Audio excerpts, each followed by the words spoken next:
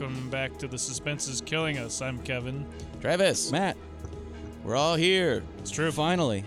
And boy, oh boy, if we are not looking at some booze right now. We very are. Exciting. That's right. Did Cody send this to us? Cody Downs? Cody Downs. did. It was a Downtown Cody Downs. It was a St. Patrick's Day gift, but you'll be hearing this long after St. Patrick's Day. So, yeah. But we did get it around St. Patrick's Day. So, Yeah. but what is it, Travis? It's you tell us. You've got the. It is four small bottles of Jameson liquor. Mm-hmm. Jameson high-quality whiskey. Irish whiskey. Smooth runs in the family.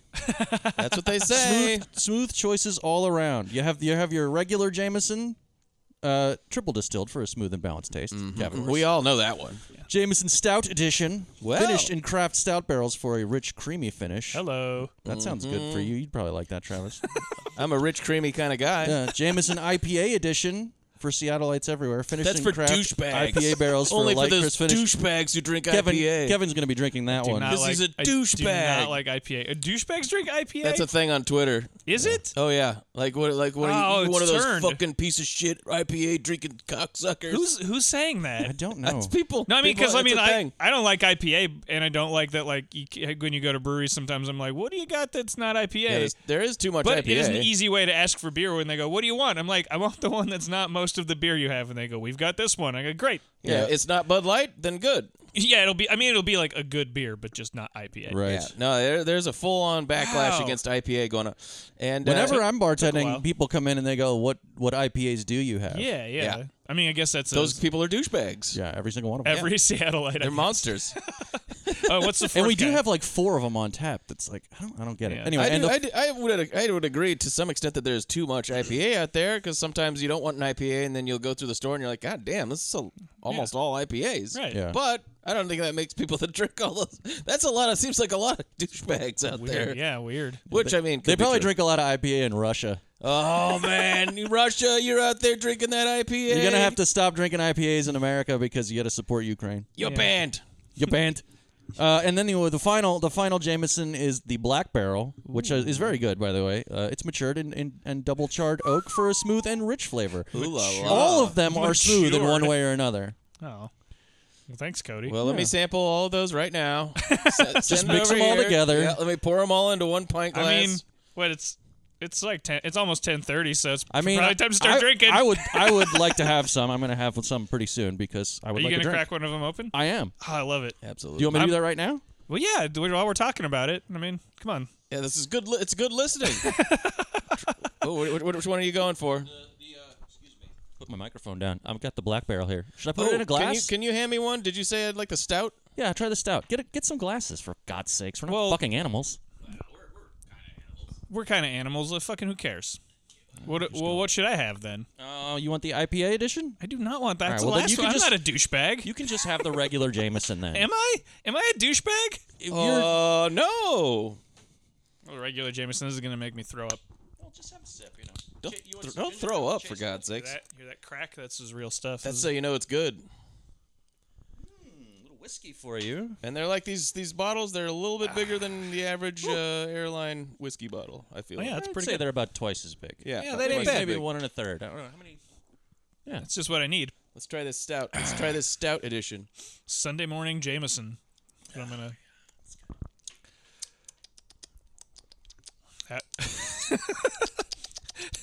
Good. This is for your. Stop making kissy This is face the at me. ASMR portion of the show. I'm already fucked up.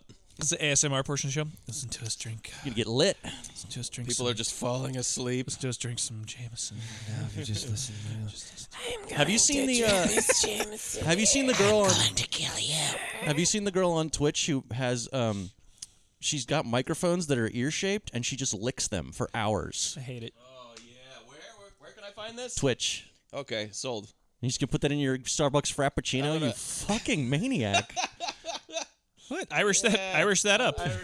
You're an animal with no feelings. That's what people do. That's a thing. That's a saying. Yeah, they do it under bridges and on street corners. No way.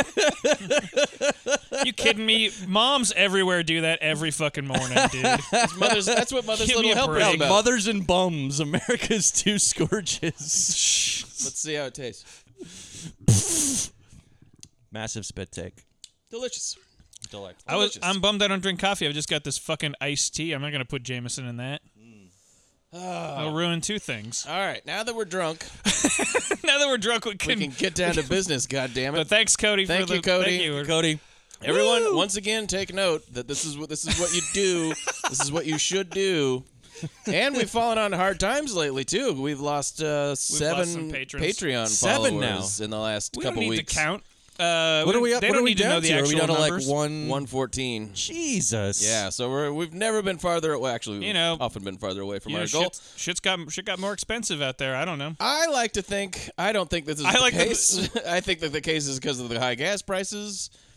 People tend to eliminate the stuff that is least essential, and there's a few things less essential. How is that us? What is less essential than us talking about a movie? I disagree. I think it's the most essential Well, thing. I mean, obviously, yeah, me too, but But I personally like to think, for my own edification, that it is because of our Dogma episode. Yeah, And we took such a bold stand against Kevin Smith Yeah. and the movie Dogma that people were like, "Well, I never." We were too controversial. I'm not convinced about Dogma. Absolutely. maybe it wasn't Maybe it wasn't Dogma. People were like, well, "I'm okay with Dogma, but you guys are throwing Mallrats under the bus too, and I will not stand for that." Oh man, I they will better not- not shit talk Mallrats. Hopefully, they're not going to say anything mean about yoga hosers. Maybe they were. He said maybe they were what? mad that we liked Warhorse so much. They're like, I don't support war or horses in general. Oh, that might I'm be anti-war. I'm anti-horse. I'm definitely anti-horse, but That'd I'm be even so weird if more there's just a anti-war. whole bunch of people out there that are like so anti-Warhorse in the movie, just like fuck that I warned you. movie. No, but not like passively anti, like they don't know what it is or they don't remember Right. it, but like actively like, no, I hate the movie Warhorse. You guys are covering Warhorse? Fuck you. I can't believe That's you. a pretty good Corey imitation. that's a good way. Because Corey hated it. Once he found out about Warhorse, he hated it. He was so mad. Yeah. He hated it so much. Anyway, that's probably why we're getting canceled Yeah, we've been canceled. because we did a Patreon episode Canceled on by Warhorse. 7 People people. are pulling their Patrons because I'm so good at Wordle and they're jealous. Yeah, sure. Wordle's really a thing. It's definitely a thing. I play it every I day. play Wordle every day. You know who plays Wordle every day? My Douchebags. parents Oh. and Yeah. douchebags. Your douchebag parents play Wordle. Overlapping Venn diagram. I play it every day. don't share my results publicly though. Oh, very good. Sometimes I do when I'm you have really some proud of it. sense of decorum. Yeah. Nah, sometimes Yeah. because I'll get them in like 3 and I'm, Your Well, I have Twitter a- feed is basically all Wordle. I it's mean, Wordle and Michael Bay. Yeah. yeah, not publicly though. We do. Sophie and her sister and brother-in-law in France. They also play it, and we have like a WhatsApp group that we share our results on. So we still share it with somebody, but just not like on Twitter where I'm bragging or whatever. No. I'm cool. Have you tried? Because have I you don't tried, play Wordle. Framed? I do. I've been playing Framed every day, and it took me 3 on today's because I fucked up. Oh, I got today's right away. I know. I missed We can't. it. I missed it, and I was like, "Fuck." What was the second? Because the first frame was the peach, so that's how I knew what it was. The second one was a road. I gotta stop this right now. What was the don't third like one? I Framed? can't have Wordle talk on my What own. was Framed. the- We're talking about Framed. What the fuck is that? It's like the they movie show version. they show a still from a movie and you have to guess the movie. And you get X amount of guesses. It's pretty good. It's pretty fun because I can get it on one in most days. Yeah, I've been getting But them today on I 1 blew or it. 2, and today I got 1. Today I didn't get it till it showed Timothy Chalamet. This will be That was the third one. yeah. And it was like it was Timothy Chalamet and Armie Hammer. And Armie Hammer. I'm like, well, I know what this is now. Yeah. The it. the first one I ever did was the answer was the Prestige. And the first one, I got that one in 2 because the first one was just like the back of a guy in like a graveyard, and I was like, okay, what's that? But then the next one was just David Bowie. Yeah. I'm like, oh Yeah. shit, it's fucking Prestige. Yeah. And 'cause- answering it was the Prestige. Yeah, yeah. That was the flourishing final move. yeah, it's funny. It is funny. Yeah, I'm it's the saying funniest thing I've No, ever I'm saying said. it's funny. Before we get too far, I think it's the funniest thing I've ever said. before It we get is. too far off topic of Wordle, have Of you guys word tried? games. Have you guys tried the one Worldle? It is the most impossible thing you'll ever play. What is it? They show you. They do like it's like a little outline of like Of a country? of islands, Oh. specifically islands countries, and then you're supposed to guess what island country. it No, is. thank you. And it tells you guess it, and it like so if you guess Australia, it like will have like I could you'll get be like Australia. it'll be like how % close you are to that country, and like close have far, like close how? Like it said like 85%. So you're like, oh, I'm almost near where I'm supposed to. Like it's near Australia. You mean so it's like physically near Australia? Yes, and then they give you a direction, so it'll be like an arrow pointing east, and so it's like, oh, okay, so it's east of Australia, east of Java, and it's pretty close to Australia. But like the one yesterday was like, I don't remember now, it was like Vanuatu or something. It's a thing where if you look on a map, if you Google a map of the world, you have to zoom in. Doing it right now. So fucking far to the east of, and then it's like, oh, here it is. And it's this tiny little series of islands, and I guess it's just that so it won't be. Yeah, I mean, I was like, and also it made me realize that I just don't know a lot of island countries. I'm like, so there's Japan. Geography, just like IPA, is for douchebags. Hawaii? Not playing that game. Yeah. I mean, if you want to play one of those that you like lose at, play that one. Yeah, I'll pass. I lose at everything. That's why I do not play games. You don't at do all. Wordle? Do you have? Do you have win at it? It's easy. Yeah, it's easy. You'll do you have an opener? 6 tries. Do you have a regular opener? Nah, even if I did, I wouldn't remember. I can't remember things the next day. Oh, okay. I have one. I have a word that I use. I open with almost every time, and it helps me. It generally gives me a good base. I have an opener. It's like real fast and funny. You know, it really gets the audience in there. Was it the Prestige? And the Prestige is at the end. Yeah, the Prestige is where the closer is a big one. You whip off your breakaway I pants. don't know why you had to do this. Oftentimes, like the best opener is one that makes fun of how your own physical appearance looks, and if you can have a kind of like weird hair or something that you can make fun of that you also made look that way. Are you ever going to go back and do some stand-up? Probably not. I'm very happy not doing it. I haven't seen you do stand-up in so long. I'd like to see it you again. should do it just for Matt. Go up and do a tight 5 for me right here. Oh, I know what you guys are thinking. What's that guy deal with that guy's hair? Why does it look so stupid? Well, sorry. All right. Remember that there was a comedian. Yeah. There's several, but one famously, and he had this dude. Was this a local guy that you knew? Oh yeah. He was like an older guy. He's still with us. He was like an older guy, and he just had like weird pink hair. And he was like, I know what you guys are thinking. Wasn't that guy's fucking weird? And it's like, you got the weird hair just so you could do this fucking opener. You know, like open mics. You don't accidentally have weird hair. Yeah, it's not like a natural part of your thing. Yeah. Guy looks like a fucking cupcake. You dressed yourself up as a cupcake. Yeah, you made yourself look that way. You like made the hair fit the joke or whatever the fuck. I'm already laughing. I think this is funny. It worked. It did work. Is Hennigan still alive? Oh, he's got to be. You can't kill that guy. He made it through Vietnam. That's true. You know who loves stand-up comedy is Cajuns. Speaking of which. Oh, yeah. You know who loves stand-up comedy? Famous actress Kim Basinger. I was going to look up how to... Basinger. Is it Basinger? I'm going to be pronouncing it Basinger just because I think it's funny. Basinger, right? And I'm a funny guy. How does Homer mispronounce it in the episode? Because then she corrects him. He says Basinger. Yes. Okay.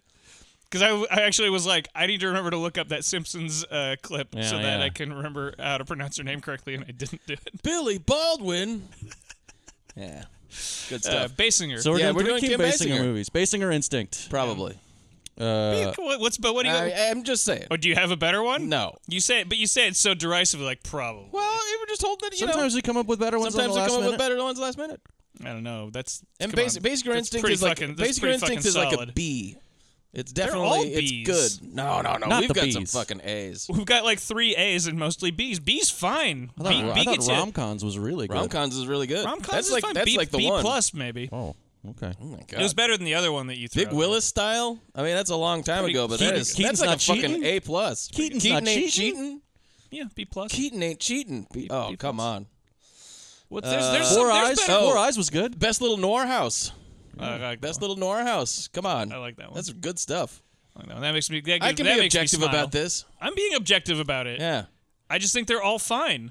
And some of them are kind of where you go back and look at it and you're like, Jesus, man, we just never did it. Well, yeah. We never got it. But Basinger Instinct. So what are we talking about today? 1986's No Mercy. No Moisey. 1989. I think 92. 92. Final Analysis. And Real McCoy, 1993. We didn't write them down. Usually they were down. Real McCoy. Ugh.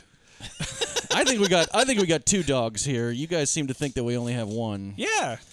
I think one of them quite enjoyed two of these, but I watched it in the reverse order that I guess we'll be talking about him in, and I was like, you did Real McCoy no, anything would be anything's better than the Real McCoy. But it was fair. like that's a bad movie. But then I was also like, oh man, because Kim Basinger in particular is terrible in that movie. Is awful. Yeah. And you're just sort of like, oh, this is a person that somehow became successful despite a complete lack of talent whatsoever. And then of course to watch the other two, I was like, oh no, of course she's fine. Yeah. she can do stuff. Yeah.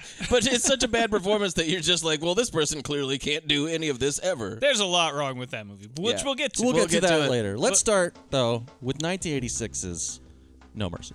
It's over. What's over? Life, my friend. What I understand, she's a witness. She maintains she didn't see anything. He's a cop from Chicago. You wired? The streets own him. He's clean. She's from deep in the bayou. One man owns her. We come from a society in which it's very pleasurable to be a man. I always give you what you want. I just read you your rights. You're under arrest, lady. You've just made a very big mistake. You and I gonna walk out of this joint? You don't know New Orleans. They don't even talk like us. Probably my favorite. Two of these with pair her with Richard Gere, including this one. Yeah. Dick Gere. What is the deal with Dick Gere? This one, I like this. They don't make trash like this anymore. 100%. It's you know what disappointed me about this though is that it really holds back on the horny stuff. Yeah. Like when it finally gets to them fucking, it's like clothes on, like barely making out, cutting to them having had sex shit. Yeah. It's like some real bullshit. It seems like it's going to be a real tawdry sort of thing. It's some real bullshit because like that's what you're watching this movie for. It takes like place- that's why you're watching this movie is to watch them like sweatily run through the swamps of New Orleans and then like finally fall in bed with each other and hornily fuck and shit, and then it's like we're gonna make it kind of PG-13. You're like, well, it's an R-rated movie already. What the fuck? Yeah, it's Nolans. What do you think you're making it's sweaty. It's very R-rated. There's lots of language and violence in it. That's my one caveat. But then they're pulling their punches on. I'd give it an extra Judd if it was like or even more Douglas's too if it was like if it didn't pull its punches. But it's weirdly like no, like it's like neither of those actors who have been naked before and since that movie. Yeah, and it's 86 like, when it would have been right in the pocket for like, Kim Basinger nudity. I mean, Gere is naked It's in the third way you've pronounced it so far. Gere's naked in one of his first movies in the remake of Breathless. His dick is all over that movie. His dick is all literally rubbed it all over the film. Up and just pressing around. it against the lens. Yeah, I don't know how much of his dick is in American Gigolo, but probably some of it. What percentage of Richard Gere's dick is that on your little movie quiz? Yeah, you're 85% closer to his dick than my movie quiz. Yeah, I don't know. Yeah, we haven't. There's not. I mean, what would that would be a called? good one? It's just like whose dick is it? Like it's just pictures of dicks. Like Let's you have to get guess that the celebrity. There's a lot of dick pics out there, that Wordle guy sold his shit for millions of dollars. We could come up with one that's just as good. and it's not as good now. The It's New the York same. Times No, it's fucked exactly it up. the same. It's exactly the same. No. New York Times fucked it up. All right, enough It's about harder now. Wordle. We got to talk about how I know this all I starts know on about the- Wordle because everybody's always talking about it on their fucking podcast. This starts on the. This movie starts. Well, now we're part of the. I know. This movie starts in Chicago, right? Yeah, it starts in the Yeah. mean streets of Chicago with a. And of course, this is like an '80s Chicago movie, so people are like, "Hey, it's fucking Chicago! Hey, yo. Hey, get up there and go out the fucking Chicago." It's before around this time, I think it was like until the '90s when people started actually using the accents of the Right. because otherwise it would just be like a New York accent if you live in a big city. What? Yeah. An And that's what we're doing and here. Gere is definitely putting on a shitty accent in this movie. A and New it's- York accent. It's quite bad. He's Yeah. doing a thing. All that really matters yeah. in this portion of the movie is George motherfucking George Zunza, Zunza. who is He's given, the captain. He's the captain. He has and the he's best always line mad. later on. Yeah. And he's always mad. No, he has the second best line in the movie. This movie's full. I really like this movie. This movie's full of completely insane lines. There's one that's just like what? Because everybody keeps saying shit and it's like they're sayings, but there's one later on. Who's the cop in New Orleans? Oh, it's what's his name from McGill? Bruce McGill. Bruce McGill He gets has a really great line, He has too. the best line. It's the dirtiest and weirdest line in the movie. Anyway, but they're in Chicago. And working undercover at a car wash. Yeah, I mean, at first they make it think like oh, these guys are just car wash workers, and then it's like, oh, actually they're undercover cops or whatever. And Busting car washing. they're busting some drug guys in a car wash, and it's a Star Wars themed car wash, I guess. Yeah, this is a Galaxy car wash or whatever. right out of the gate, the camera like pans down and there's a giant inflatable robot, and you're like, whoa! Yeah, like what the fuck movie is this? It kind of grabs you right out of the gate, and you're like, it's a little weirder than you're maybe expecting. Super Galactic Spray Wax is what the car wash is called. Great. Who's the director of this movie? A guy named Richard Pearce, who is not really notable for too much else and has been exiled to television and crummy documentaries for a long time. Which is interesting because this is a kind of a stylish and interesting, well-made movie. I would emphasis on the kinda, but for sure. Like, To me, this movie reminded me the most of Black Rain. Yeah, definitely. It's a little like Black Rain. Well, I love he's that clearly one, playing like that type of cop, like that, like that's that guy. He's like mean the whole time, and you're supposed to still like him, or you're supposed and he's to doing still the be whole like, fish out of water, cop and not in his territory thing. And he's Richard Gere has all the Michael Douglas has all those weird lines in Black Rain. It was like, usually I get kissed before I get fucked, stuff like that. And Richard Gere's trying to do the same shit here. Yeah, and they're both like kind of almost irredeemable assholes, right? And they're supposedly supposed to see them get redeemed over the course of their adventure, right? I couldn't figure out why Kim Basinger wants to have sex with Richard Gere in this movie, though, because he's like just a tremendous prick who's not very nice to her. Yeah, he fucking hits her. Yeah, he as soon as he hits her, I'm like, well, don't fuck that guy. Yeah. Well, it was pointed out while we were watching it that it was like this might be the nicest that a man has ever been to her That's character. what I was gonna say. It's he is an absolute piece of shit. She is technically owned by her mom. Her mom boss. She was sold to him by her mom. Yeah, exactly. And I think there's something going on with that too, like because they're very clearly making Richard Gere have like shitty issues with women. Yeah. He's misogynist and stuff, and then they're pairing him with a woman who's had it like possibly worse than anyone. Yeah, as far as her relationships with men are concerned, there's something they don't hit it too gross. hard though. There's definitely some gross stuff going on there. Yeah. I mean, I guess so. Yeah, I guess arguably he's the nicest man she's ever met. I mean, it's possible. Her, she is. I mean, we'll get to it later, but like they basically, Richard Gere gets into this scrape with these people he's trying to bust in Chicago. They end up like smashing into the inflatable robot at the car wash, and then the car wash sues the cops. Yeah. For like a surprising amount of money, $30,000 or something like that. This fucking inflatable thing costing us $90,000. You're off the case, Richard Gere. What about my results, Chief? And then Richard Gere's got a partner, and the partner is like it's just primo. Like, I sure hope I don't get killed. Yeah, I mean, he's like this guy has like so much like I'm gonna get killed written all over him. Even before he says he has a wife and shit. Yeah. Oh yeah. He's got I'm gonna get killed energy. Well, I mean, right from the start, you're like, who's this guy? He's dead. He's so dead. I don't want to. He has George Zunza in a cop movie energy. Like, I was like, wait, that's not George Zunza, but he's in this. Just because, he's Douglas's partner in Basic Instinct with the same deal where you're like, this guy's not gonna make it. But John Zunza makes it most of the way through Basic Instinct. That's true. He makes it pretty far. This is a guy where you see him in the first scene and you go like, okay, this guy's gonna be dead 15 minutes from now, and that's gonna precipitate the entire exactly. Yeah. And sure enough, that's what happens. But he definitely has big dead partner energy. The whole it's quite something what happens to his partner too. Like we don't really see it, but then we get some fantastic details about. There's a whole like convoluted because they arrest the guy and they don't have him on anything except like this drug possession thing. But they can get him some. But they're like, "What do you have for us?" And he's like, "There's this." They hired me to kill a guy. Yeah, they hired me to do a hit on a dude. Do they know who you are? Like, no. So Richard Gere and his partner go undercover. They really run an audible here, entirely on their own volition. Yes, pretending to be hitman, and they meet up with Terry Kinney. Terry Kinney from Oxygen, from your favorite movie, Oxygen, and The Firm. Yes, and The Firm. And Oz. And he's got the word from Oz. And he's got Kim Basinger with him. For some reason. And Richard Gere is like, Hachi Machi, stop the press. Who is that? No, but mostly he's just very shitty to her. Yes. He's immediately like completely smitten and then also like slut shaming her. What the fuck is this woman doing? She's got Born to Screw tattooed on her forehead. Yeah, that's the first thing he says about her. Yeah.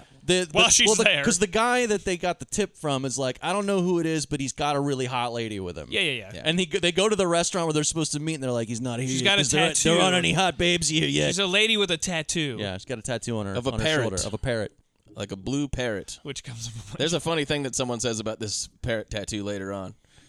Anyway, so they go undercover and pretend to be hitmen, and very briefly. Very briefly. And then What a they misbegotten operation this is. There's a chase scene that's pretty good. That ends with Richard Gere hiding out in some cows, and the bad guys just leaving, which is so funny. Well, first the bad guys They, shoot a bunch of cows.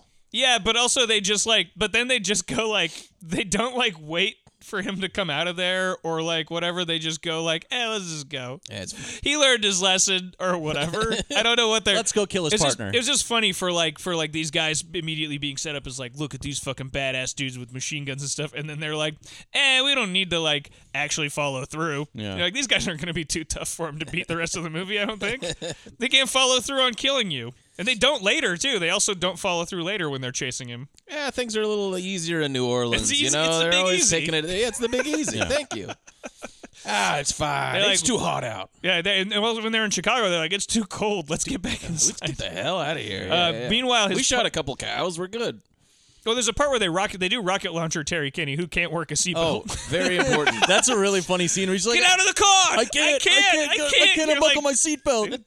Fucking So- Ralph Nader, you son of a bitch. Sophie made a joke. She's like, he needs one of those ladies, like the flight attendants there, showing him how to use a seatbelt.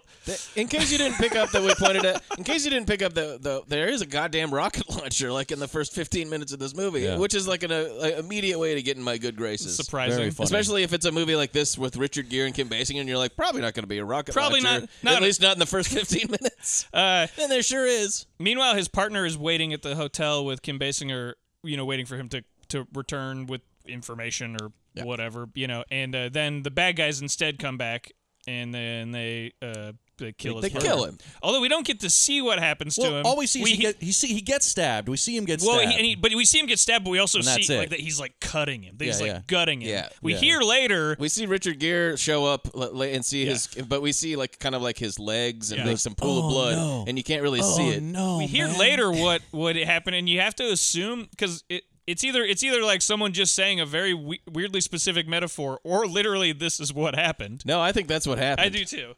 Let's see if I can find the line here. I'm looking for the this is 40 minutes after we see this too, where we go oh shit. Is that what happened? Because it's not brought up until this point, where Richard Gere's now in New Orleans, on the warpath, and he's like, I'm looking for the bastard who gutted my partner and tied his intestines around his neck. Wow. Yeah, and part of me was like, well, I would have liked to have seen that. Yeah. And also gross, weird, what? And then the other, because you have to assume, because there were other bad guys there, so these guys and Kim Basinger just watched while this guy cut his partner's guts out, waited for him to die, I guess, or didn't, and then took his guts out, wrapped his intestines around his neck. Yeah, good. Presumably now we're then had done. Voila. Presumably had to go voila. wash his hands at least, or maybe I gotta take a whole shower now. The place smells like shit. Oh, just like a gutted dude. And these people have to just hang hang out. I wish I could go to a place that has that gutted dude smell. Hang out with a. Yeah, I'm in one right now. Oh man, it's true though. But his henchmen are like, I wish I would have hooked up with a different bad guy. Maybe why didn't we just kill him? This is so much work. Yeah, to tie it around his neck. I mean, it looks good. It's in a bow and everything. Hey, but, if we're gonna get this guy's partner to come back, to come get vengeance on us, we have to really make a point. Yeah, we have to make an impression. So then we got to get this movie started. Yeah. So then he's on. So then, like Travis said, he's on a warpath to New Orleans. He's gonna to New Orleans. He's gonna find. Of course, him. it's off book. It's off book. Zunza doesn't want him to do it. First, he goes to Sons of Anarchy. Zunza Anarchy, absolutely. Someone make that poster for us. Zunza in Paradise. He first goes to the dead Terry Kinney's mansion, or he finds his cousin, who is it's William Atherton. William Atherton, and this is great because I was looking for more. I was like, there's got to be more. William Atherton playing this guy. And he's before awesome. we get to Bill Atherton, can I make just one brief observation? Sure, Something that kind of annoyed me, but it probably shouldn't have at all. But they don't show him in his journey from Chicago to New Orleans. It's just And now he's in New Orleans. I thought that was cool. I could see that going either way, but for me, I was just sort of like, I wanted to know how he got there. Did he take a plane? I mean, I feel like he walked probably. Did he walk? Oh, what if we saw him walking all the way with like a stick and a handkerchief? Got the bindle. Yeah, he's got a bindle. Doing it for real. I guess but it's just didn't- like he's in I guess Chicago. I didn't care. Chicago and New Orleans are very different places, and now he's just in New Orleans. So yeah. he went Were you there. confused for a little while? You were like, you thought he was still in Chicago? I was confused until the very end of the movie. I was like, I'm sure crawdads are very popular in Chicago. Yeah. They raise you on crawdads. You gotta out get there. those Lake Michigan crawdaddies. Delicious. But anyways, yeah, he's in New Orleans and immediately Atherton, and he's on this palatial like plantation And estate. Atherton is just playing a classic William Atherton asshole. And what He's is it? excellent in this. He's great. What is it? Oz Warden guy's wife. Yeah. is who there? clearly doesn't care. And she's like, "Oh, I'm very broken Who doesn't up give a about shit that it. he's dead.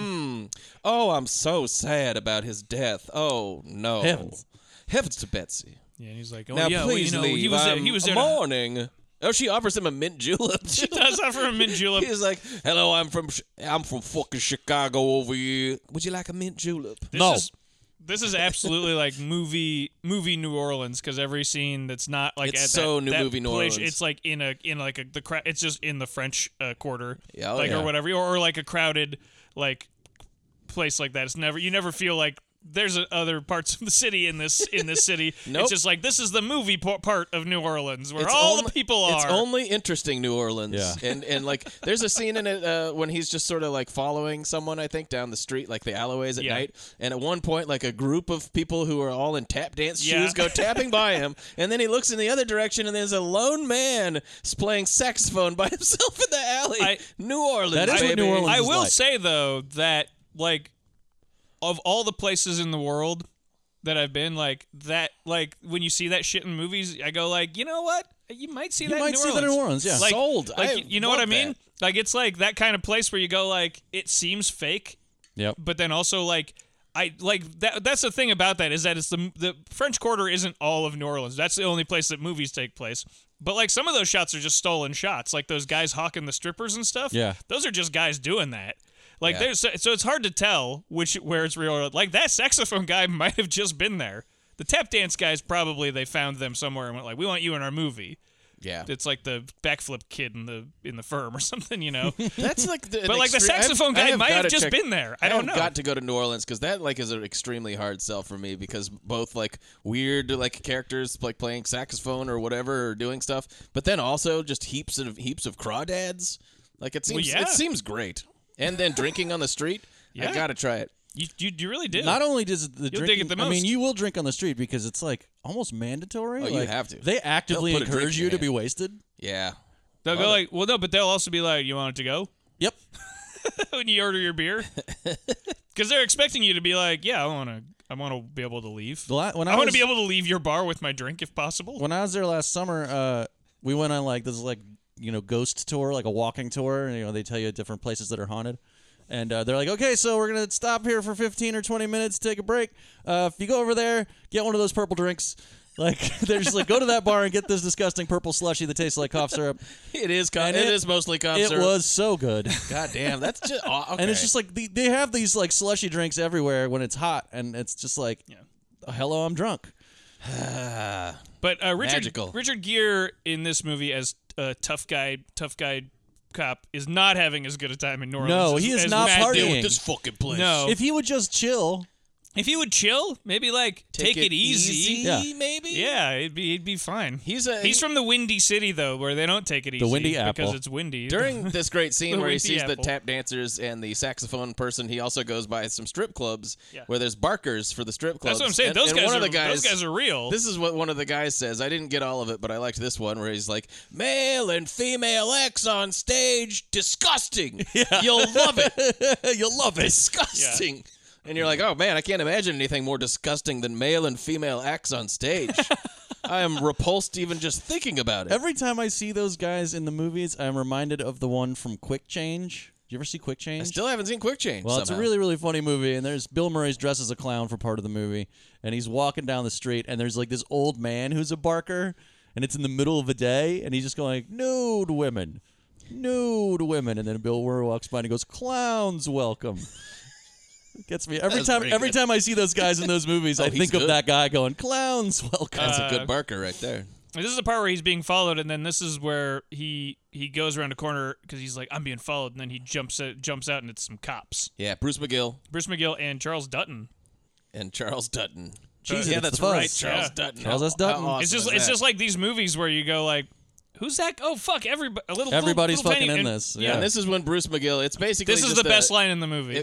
Possibly. I think I know which. I mean, if it's It's the same one we're all thinking of. Wildly inexplicable. Oh, I know it is because Sophie said, "Ooh, Travis is gonna write that line down," and then you tweeted it out a little later, and she's like, "See," and I'm like, "Yeah, Then good." it's definitely it. But he's doing the whole sort of like Beverly Hills Cop, like, I don't know what you're doing down here, but you don't do cop work down here, blah, blah, blah. Anyways, it culminates with, "You cross me and I'll personally grease the pole that slides you into a tub of shit." Now, let's go Excellent. back and say it one more time in case you couldn't wrap your head around that. "You cross me and I'll personally grease the pole that slides you into a tub of shit." No, thank you. What? If it was me making this movie, Richard Gere would be like, So "Okay, I'm good. gonna go home."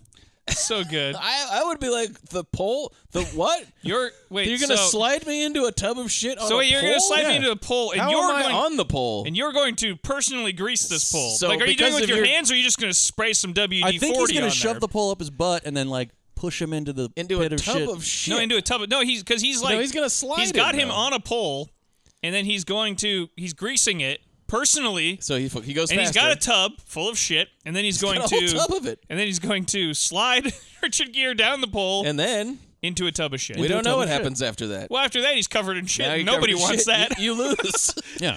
I really blew it. How do you like that? You're in a tub Boy, of shit now. came down to New Orleans to do one thing, and now here I am on a grease pole in a tub of shit. That's chaos Boy, I theory. really blew it. That's chaos theory. Can I get out of the tub of shit now? Yeah, I guess. I No. made my point. Yeah, I mean, I guess probably want This to was take pretty much the whole thing. Probably want to take a shower.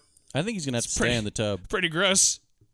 But I had this tub of shit sitting around for so long, I needed to put it to use. While we're on funny lines, I also wanted to point out there was earlier when Richard Gere is recovering from all the the tragic events earlier in the movie. Right. George Zunza does tell him he looks like stale piss.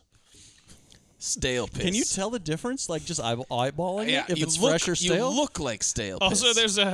there's a funny scene. I mean, not funny, but there's a scene too where the wife of his dead partner's like comes. It's like that classic scene in these movies where the wife of the dead partner's like, "I'm sorry that your partner died." Essentially, he would have wanted you to have. This. Well, surely I'm so sorry. Surely he died in the line of duty for a job that he was assigned to correctly. Right. No, it was the one that we just decided to do for no reason. At the very least, Oh well, get vengeance for me, please. at the very least, when the movies like this make it about the hero, it's like when the lady's mad, it's more understandable. Where she's like, "I'm mad that you got my husband killed" or whatever. You're like, "Oh, okay." In this one, it's like, I'm sorry that your partner died." Wow. Okay.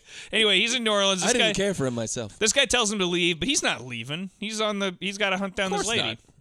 No mercy. There's no mercy. No mercy. He makes some like they don't hit this too hard either, but some kind of illusions about it because he's not mentally in a good way even at the onset of this movie. He's like a fucked up dude, and there's some sort of like this might be the last thing I do sort of stuff. Right. He's almost on a suicide mission. Yeah.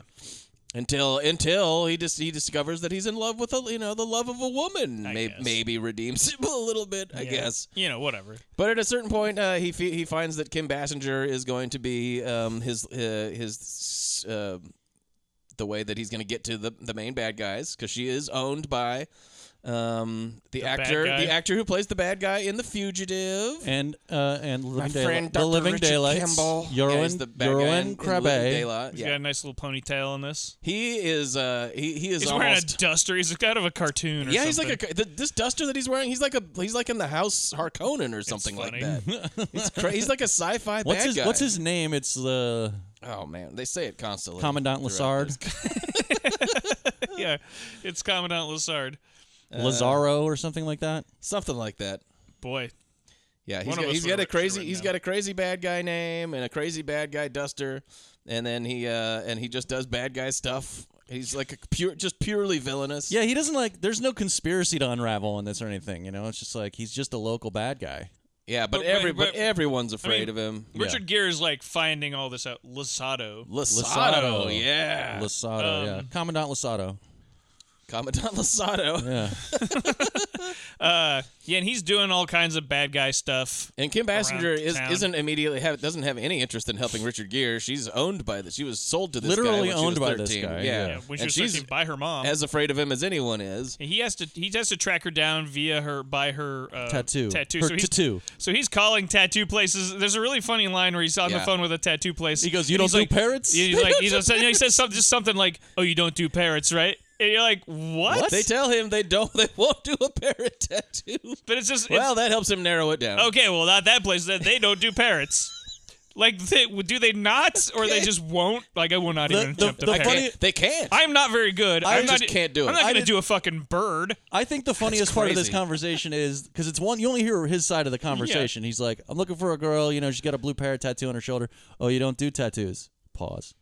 You know any place who does? Pause. Okay, thanks." He hangs up the phone. He's got the one that does do it. I think the guy was like, no. Oh. A parrot tattoo? No, nobody's going to do that. Nobody's going to get that kind of tattoo. What are you, in a science fiction movie or something? No. This is New Orleans, sir. This is fucking New Orleans. This is New Orleans. We take our tattoos very seriously here. A cockatiel, sure. Full face skull tattoo? Yes. Absolutely. Parrot on the right shoulder? Absolutely not. Get out of my city. That's fine. This guy's crazy. Hey, let's get a load of what the kind of tattaoo this guy wants. Hey, Ralphie, there's a guy on the phone asking about a parrot tattoo. A parrot? What the fuck? It's a very rare kind of tattoo, a blue parrot. A blue on parrot. the shoulder. That's it. And this here the big easy, son. We don't cotton to no blue parrot tattoos out here. Go outside and play all the saxophone on the street. That's for certain. Certain. Got the wrong ha-ha, but the right toe. Yeah. Who's crazy as your mama? Crazy your mama get a parrot tattoo. A parrot tattoo around here? They gonna dance on your head and go cock-a-doodle-doo. Perfect. Perfect. Yeah, perfect. No notes. That's how funny we are. But yeah, at a certain point, he basically just kidnaps Kim Basinger, handcuffs her to him, and so for a good half hour of this movie, you've got a Defiant Ones with Dick Gere and Kim Basinger sort of thing, and I liked this portion too. I'm never gonna get over you saying her name wrong. If she listens to this podcast, she's gonna be so mad. Kim Basinger, I'm so sorry. She's gonna be like Basinger, because she's gonna be like, he knows the right way to say it. He's just doing it wrong Willfully. on purpose. like the way my dog knows that she's supposed to heal, but just doesn't want to. I'm being deliberately obtuse, is what's happening. How can you be so obtuse? Unbelievable. That's comedy. But like I liked. There's a lot of them just in the swamp, like handcuffed together, like in an actual swamp. Like they really stuffed Kim Basinger and Richard Gere into a fucking swamp. I mean, how miserable is that? Not enough I love it. gator stuff in this movie. Actually, like you just sort of like see him in the background. There needed to be a scene where a guy gets chopped by a kind of gator. assume 100%. There was a goddamn bazooka in the beginning. Because it's a little, it's a little like when they're like chained together and running away. It's almost a little like, oh, there's a little romancing the stone kind of vibe going on here. And then you're like, in New Orleans, they're in the swamps. Some guy's gonna get eaten at the end by an alligator, 100%. right? No, not quite. Also, the sexiest scene in the movie is actually the scene where he finds her in that bar. Oh, I thought you were going to say where they dancing got and his stuff. partner and wrap his intestines around his Well, we don't get to see that, so that can't be their sex. They fucking hold back on that, too. They withhold. If they'd shown me the guts around his neck, that'd be sexy. Yeah. Show me the guts. Shit. But like it's just where she's like dancing and then she's like there's just this shot of her like in the bathroom and it's like she's like sweaty and you're just like, man, this movie like the sex scene later is like significantly less sexy. The camera practically like zooms in on her like wet boobs too. With her like she's in a shirt, but still. It's worth pointing out but that that's also early on in the movie and you see that and you're like, holy shit, this movie's gonna be a real. That's what I'm saying. This movie's gonna be a real smut fest. Like when this movie finally gets to the part where they fuck each other, it's gonna fucking go for it. And then it's not. And it does not. Nope. But anyway, before that, they're lost in the swamp. They get away from the bad guys in a way that is like, I guess, makes sense. The bad guys also, like I said, don't go after them too hard. They have a little bit of mercy. There's a little. The bad guy's like, no mercy, and then he's like, I mean, but it's not tired. Mercy. It's just laziness, really. Yeah. It's still no mercy. But like, let's go home. Let's all get some crawdads. Let's get some sleep. We all need to get 8 hours before we go chasing after them. Let's all get some po' boys. po' boys. But there's a lot of enjoyable, I thought, kind of chaos to the way like the action unfolds a lot in this movie, where like Richard Gere ends up in that barn with a bunch of cows, and you're just like, what the fuck? Now this, and this is a thing where just due to a series of weird events, they end up in a fucking swamp, just way out stranded out there. At a certain point, just like deep in the bayou, and then they find a shack. Yep. And then and Adam Sandler's in there. Yeah. Oh, she goes up to Kathy Bates. And she goes up to Cajun man to this sink in this abandoned swamp shack, and there's a big sign on it that says "Don't drink the water." Yeah. And she's like, "Well, I'm just gonna go drink this water." He's like, "What are you doing? Can't you read? Can't you read?" And it turns out she can't. Yep. And a fun detail. And then he finds a fridge, and there's fresh water in there. They drink that, and then she goes and catches a bunch of crawdads for him because she's a swamp creature. Well, she catches. She knows that those guys at the swamp shack have a cage of them probably. So. That's right. So she pulls that out and and then she teaches him how to eat crawdads. Yeah. And they hate it. It's the sort of like they hate each other, and she's good. flailing against him, and over the course of this situation, you gotta suck the heads gradually, likes him. For some reason. Again, it's you don't feel it as an audience member because Richard Gere's an asshole from start to finish. Then he hates her. He is like, I like you, but then hates her because she got his partner. They have killed these long. and stuff. They have these long sort of debates that when you watch it these days, you're kind of like, where he's like, but you are a whore, and here's how you're a whore, and I'm not a whore, and you're like, No mercy extends to the terrible dialogue scenes. Yeah, and then he slaps her at some point. And you're kind of like, pretty immaterial these days. I guess again, like you guys pointed out, this is probably the nicest anybody's ever been. To this. I mean, he's still a piece of shit. That's what I'm saying. I think the idea is like, okay. I mean, but yeah, fuck him.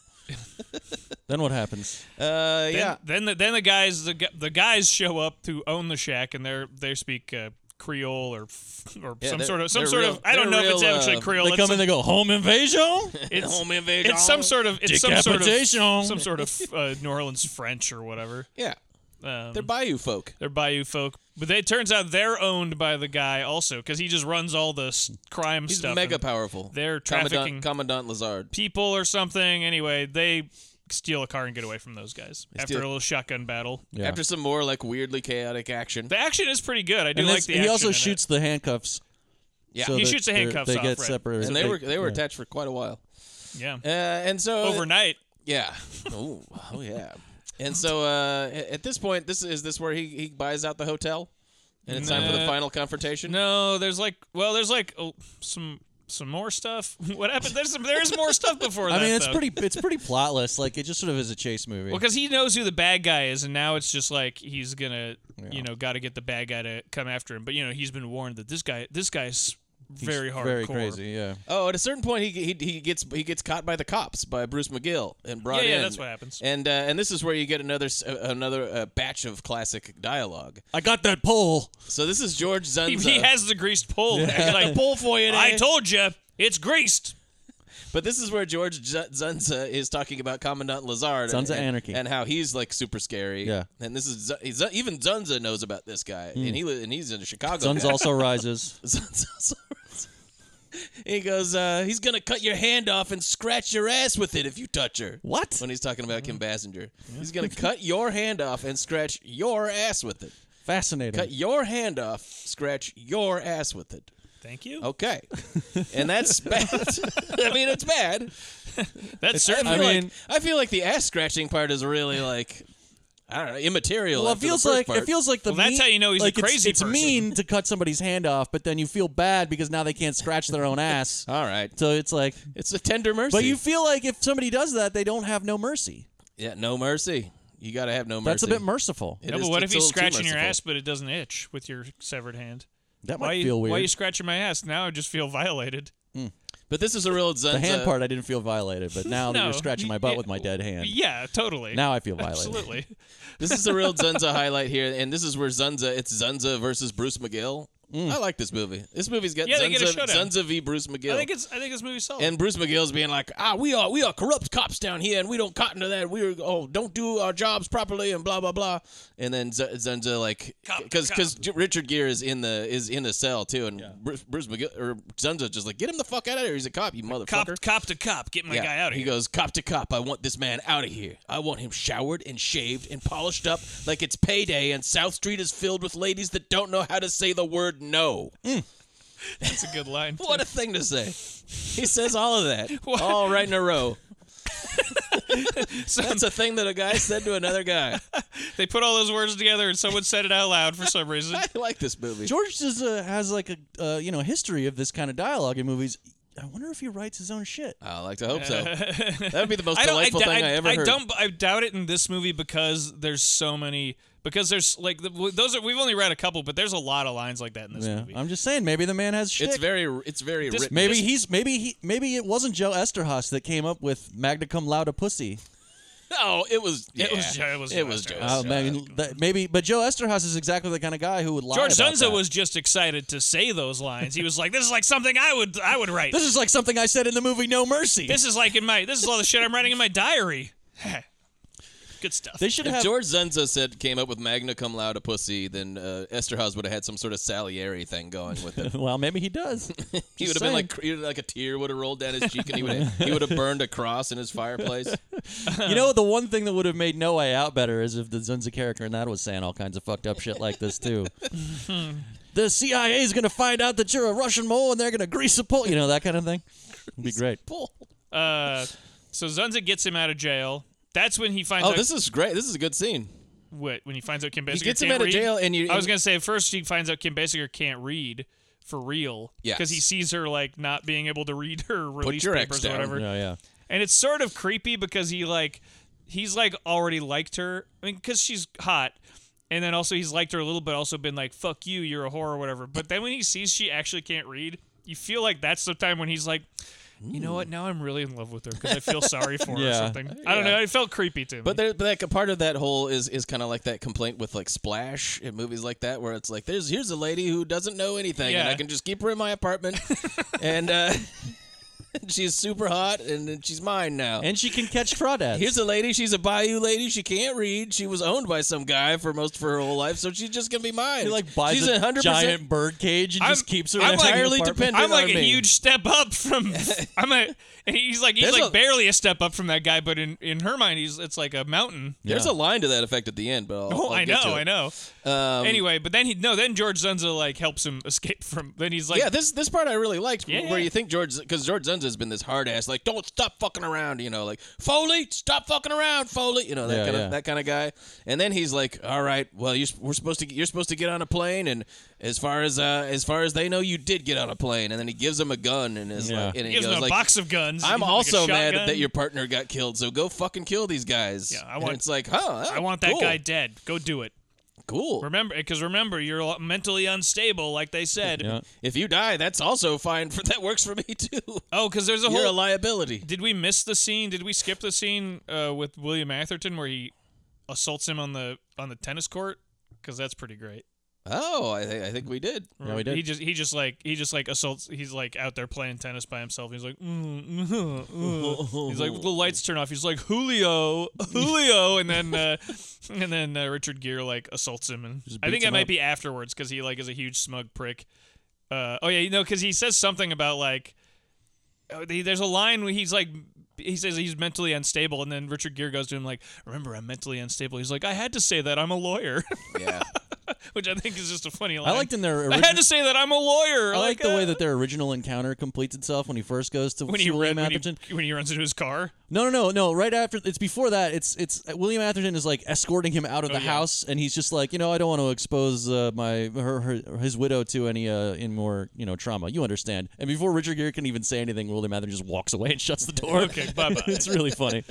No, it's when he's on his warpath. He's going after William Atherton because he's like trying to find out. Because then he's trying to find out where people are or whatever. Anyway, he ends up fucking buying a hotel, which is a funny scene too. Yeah, this guy who I assume doesn't own the hotel, or maybe does. It's just a guy who disinterestedly working at the counter. Here's some money. We don't even know how much money he might have given him $6. And he's like, all right, this job sucks. Go somewhere else. He's like, yeah, okay. Probably didn't think he was gonna fucking burn the place down. But, he goes, tell him Eddie Gillette is upstairs. I'm taking all the rooms. Guys, like, yeah, all right.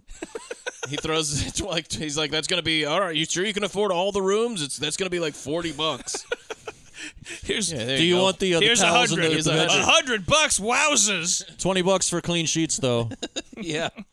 And so that sets up this final part of the movie. And so once again, movie coming from my heart is it's just Richard Gere setting up traps. Yep, booby traps. Although I was disappointed because she's like, he's not going to come for you here. And you're like, wait, but he's setting up traps here. But she's like, he's down at the bayou tonight or something. Like, oh, there is going to be a gator eating. But then it's like, no, the bad guys just come to him. They come from the bayou. Because she's like, he's not going to come to you or whatever. And then the bad guy does. And you're like, wait, so was he... He's not, or yeah, whatever. Yeah, but he does.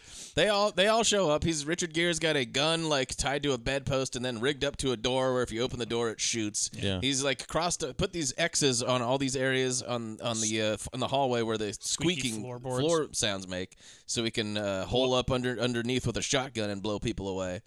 And then you just get this cool scene where like people are busting into this old timey New Orleans hotel and they're just blowing the shit out of the. Before that is a fairly chaste sex scene between Richard Gere and Kim then they Basinger have sex. Where they like have some meaningful, weirdly chaste, quote unquote meaningful bonding time or whatever, and then it's not very horny. That's when he hits her, and then she like leaves. Yeah, best time to hit a woman. But that's a Harry and the Hendersons thing, where he's like, "Get out of here! I don't love you," because he's trying to. Right, but it's also like, so she's the dog in this movie or whatever. Like it's like she's like Old Yeller or whatever. Get going! You get out of here, Air Bud. I never loved you, Harry. Yeah.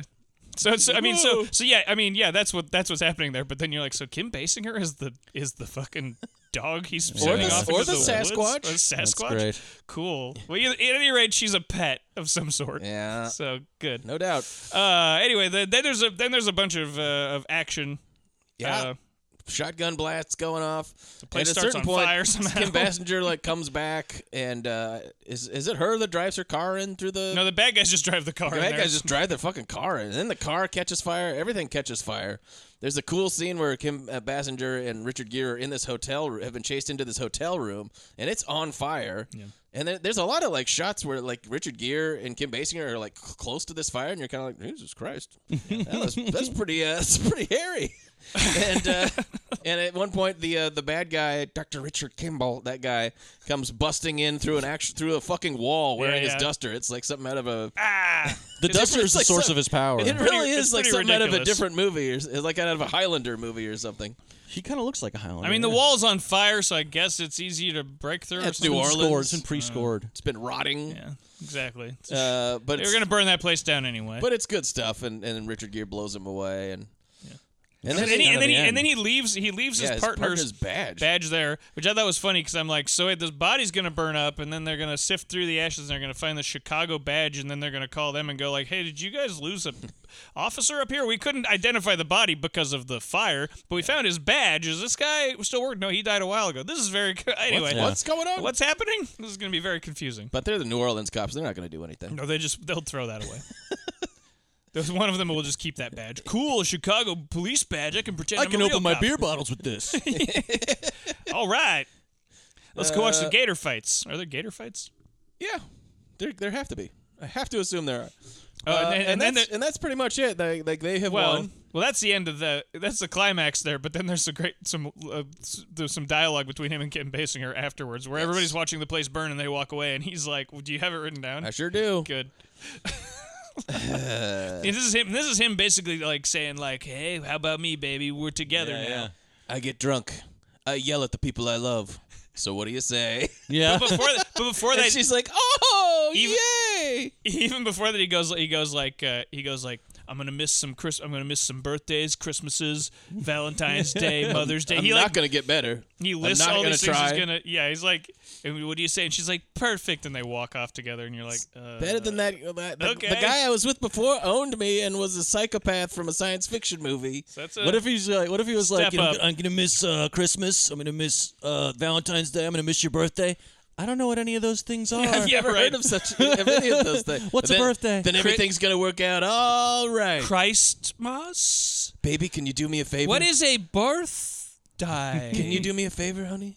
Never learn how to read. Yeah, you almost feel like you should say that at the end. And then the fucking movie goes out on a Michael McDonald song called Our Love. It sucks.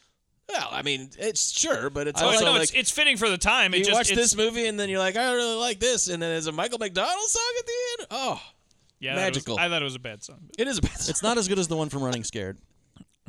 No. Which one is that? Sweet Freedom. That's right. Either way, a terrific movie. It's pretty good. I quite liked it. I like it. Got more lines? I think I got all the good lines. I mean, I got the stale piss one in there. That was really important. This is one thing that Richard Gere says when they're like on the run. He says, "I'll tell you when to die, lady." Yeah. It's pretty good. You don't. And this is George Zunza because he's like, I'm gonna go down to New Orleans and blah blah blah, and he goes, "You don't know New Orleans. They don't even talk like us." Yeah. And it's like you don't even talk like you. What? Talk like what? You guys talk like New Yorkers in Chicago. Like, what the fuck do you care? They do. They do in fact talk like them in New Orleans too. It turns out. And this is earlier on in the movie when the warden from Oz is kind of talking about the situation that he comes from. Because he's trying to hire Richard Gere to kill Commandant Losado. Yeah. And Richard Gere's got some questions about his relationship to Kim Basinger and stuff, and he goes, "We come from a society in which it's very pleasurable to be a man." Yeah. So there's like some they are like aware of some of these themes. I'm not quite sure. I would imagine that if they existed in any kind of prominence, they were sanded down. Yes, in the process of making the movie, but also it's kind of interesting. I mean, it's kind of interesting. The movie it's like that thing where you see like a more interesting movie. That then they went like, but what if we make it an action? Just an action movie. Just a cop movie. Yeah. But like literally, I mean, at the end, you're kind of like, this could have a more interesting climax. I think the action scene at the end is cool. Yeah. But you're also like, this seems to be building to something more interesting, especially at the beginning scenes where it's sort of Chicago. You know, it's like the big city versus the weird city or whatever kind of stuff. You know, it feels more like a 70s cop movie in the early goings. But then by the end, it's just like, nah, it's just going to be him blowing away a bunch of dudes. Yeah. Which is also something I enjoy watching. So, you know, ultimately good. Ratings. I give it 3.5 Juds. Yeah. Generally pretty fun. I enjoyed all of its crass misogyny, terrible dialogue, and gratuitous violence. Yeah. I mean, sold. Yeah. I mean, it's exactly. They don't make trash like this anymore. That's true. You know, I like a good piece of garbage. I miss this stuff. I'm gonna give it 3 Douglases for all the misogyny intrinsic to its premise. The cheesecake shots of Kim Basinger. I would have gone higher if it weren't for the chaste sex scene. That's pretty wild how leering that is. This is the kind of movie should be 4 Judds or 4 Douglases. Even just looking at the cover, you go like, ooh, 4 Douglases, and it's just like, nah, they just can't do it. And I'm gonna give it. I'm gonna give it 10 out of 10. Shit pipes, shit tub pipe grease pipes things. That's what you were gonna do. Yeah, of course. I'm giving it 3.5. This is definitely a 3.5 Judd movie. This is just like it's full of all kinds of cool, fun stuff. I mean, I think it could get higher if it maybe wasn't Richard Gere, because Richard Gere. We've seen this a lot on this podcast where Richard Gere is playing like a kind of already like hard to like character, and I don't find him a particularly endearing. It's gonna happen again in just about 2 minutes. Yes, we do the next he's movie. coming right up. But I think Richard Gere definitely has his place. Like I think a perfect role for Richard Gere is the one with Diane Lane that we talked, the Adrian Unfaithful? Lynn, Unfaithful, where he gets cucked. It's like a perfect role for him, and he works great in that sort of thing. But whenever they put him into like this kind of hero role, even when it's a complicated hero like this guy, you're just sort of like, yeah, but I genuinely don't like this guy, right?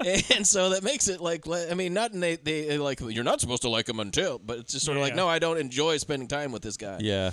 So that's a demerit. If they're even when they do it on purpose, it doesn't work. Like Primal Fear, where you're like, I get it, I'm not supposed to like this guy, but I fucking don't care. I literally don't like this. It's guy. weird. He became so. I mean, he became famous. I mean, he's great. He was in his the sexiest early man stuff. alive. But he's great in Breathless and American Gigolo. Yeah. Pretty Woman, your favorite movie? Yeah, I guess. Why is it my favorite? He's got a certain smugness to him that works great for certain things, and then when you're like asked to like or like follow him as a protagonist of a certain kind of movie, you're like, no. So like I could have gone as high as I could definitely have gone to like 4 Judds for this if it had something better than Richard Gere in this. I'm gonna give it 2 Douglases. I mean, there's a lot of sleaze inherent to the plot, and then there's the scene, the wet T-shirt scene with Kim Basinger. But there's nothing. They're not showing anything. There are male and female acts, which is just disgusting. You'll love it. You'll love it. But your kids are gonna love it. And then I'm gonna give it 50 fucking crawdaddies. Oh, yeah. 50 raw crawdaddies. Raw daddies. I'm gonna give it 3. I think it's good. I think this movie was solid. There's no real problems with it. I was like, this could be better, could be worse. I think 3, which is good. I can't quite do 3.5. I don't know, because it didn't really like grip me. But it isn't like too long or anything. I don't know. It's just sort of like there where you're like, yeah, good job existing and being decent. That's how I feel about this movie.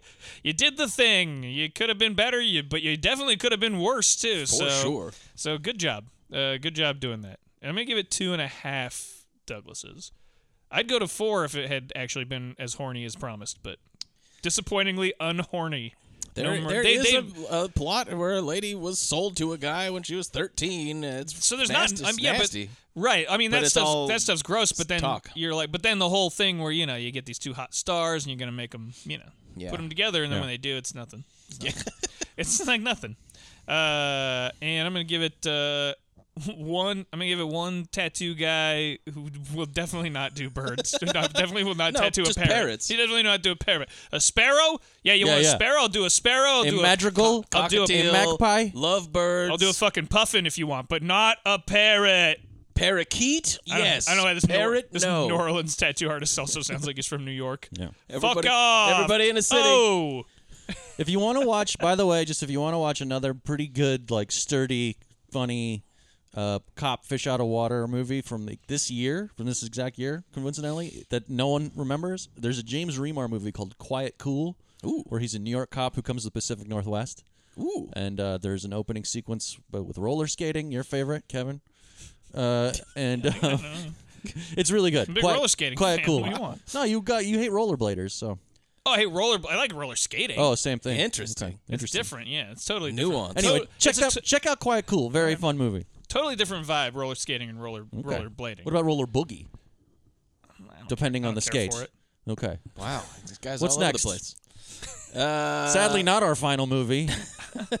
Sadly? Yeah. Oh. 1992's final analysis. I had the dream again. I've been treating this attractive, seductive young woman. One sister was a perfect puzzle, Everything goes up in flames. waiting to be solved. I just can't seem to get off your couch, can I, Dr. Barr? She's got an older sister who just happens to be married. Jimmy, I don't want to. Do it. The other sister was a perfect lover, Do you think you can help us? waiting to be seduced. You didn't sleep with her. There were 1,000 reasons he shouldn't get involved, Doesn't feel right. Do you always try to talk yourself out of what you want? but he did. I'd stop seeing the girl like. I don't know if I can. Isaac, I'm married. Yeah. You tried divorcing a Greek Orthodox gangster. I don't like people looking at my wife. Directed by Phil Joanou, who's been on this podcast before. With Heaven's Prisoners, which also took place in New Orleans, just like that. And because it's going to come up, I'm just going to get out of the way. I think this movie is really notable to me, being that it is the second Phil Joanou movie that he made that we've covered on this show, in which Eric Roberts plays a mob boss who gets screwed over by his conniving, murderous wife. That's right. I entirely forgot he was in Heaven's Prisoners.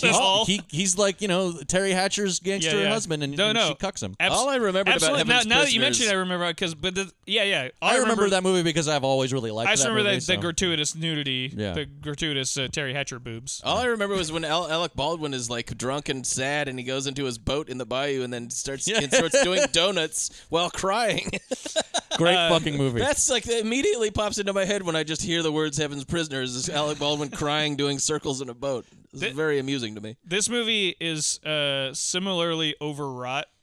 I think at the end it is. I think it is throughout. I think that I don't know. I think that like this movie's. I think it's too long. I think it's like too long. It definitely is like if it had been tightened, I think it would be good. I think it's like totally like when I'm watching, I'm like. It's totally aping like Hitchcock the whole time. It takes place in San Francisco. 100% Hitchcock from the opening and frame. The score. I can't remember. I didn't write down who did the score. It's got to be Jerry Goldsmith. But it's very Bernard Herrmann-ish. I like the score a lot. It's flowery. It's dramatic. I could not stand the score because old-fashioned. I didn't think that it was the music was bad. It was that the movie is so completely understylized and takes place in mostly boring scenes and all in the daytime. And so, like, it's a guy just walking up the steps. But that was it was just like, oh, stop it. That was the point I was getting to, was that it feels like, because of all those things, it's totally feeling like a Hitchcock movie. And even in scenes where people are going like discussing ridiculous psychological conditions and stuff, feels like the scenes from a Hitchcock movie.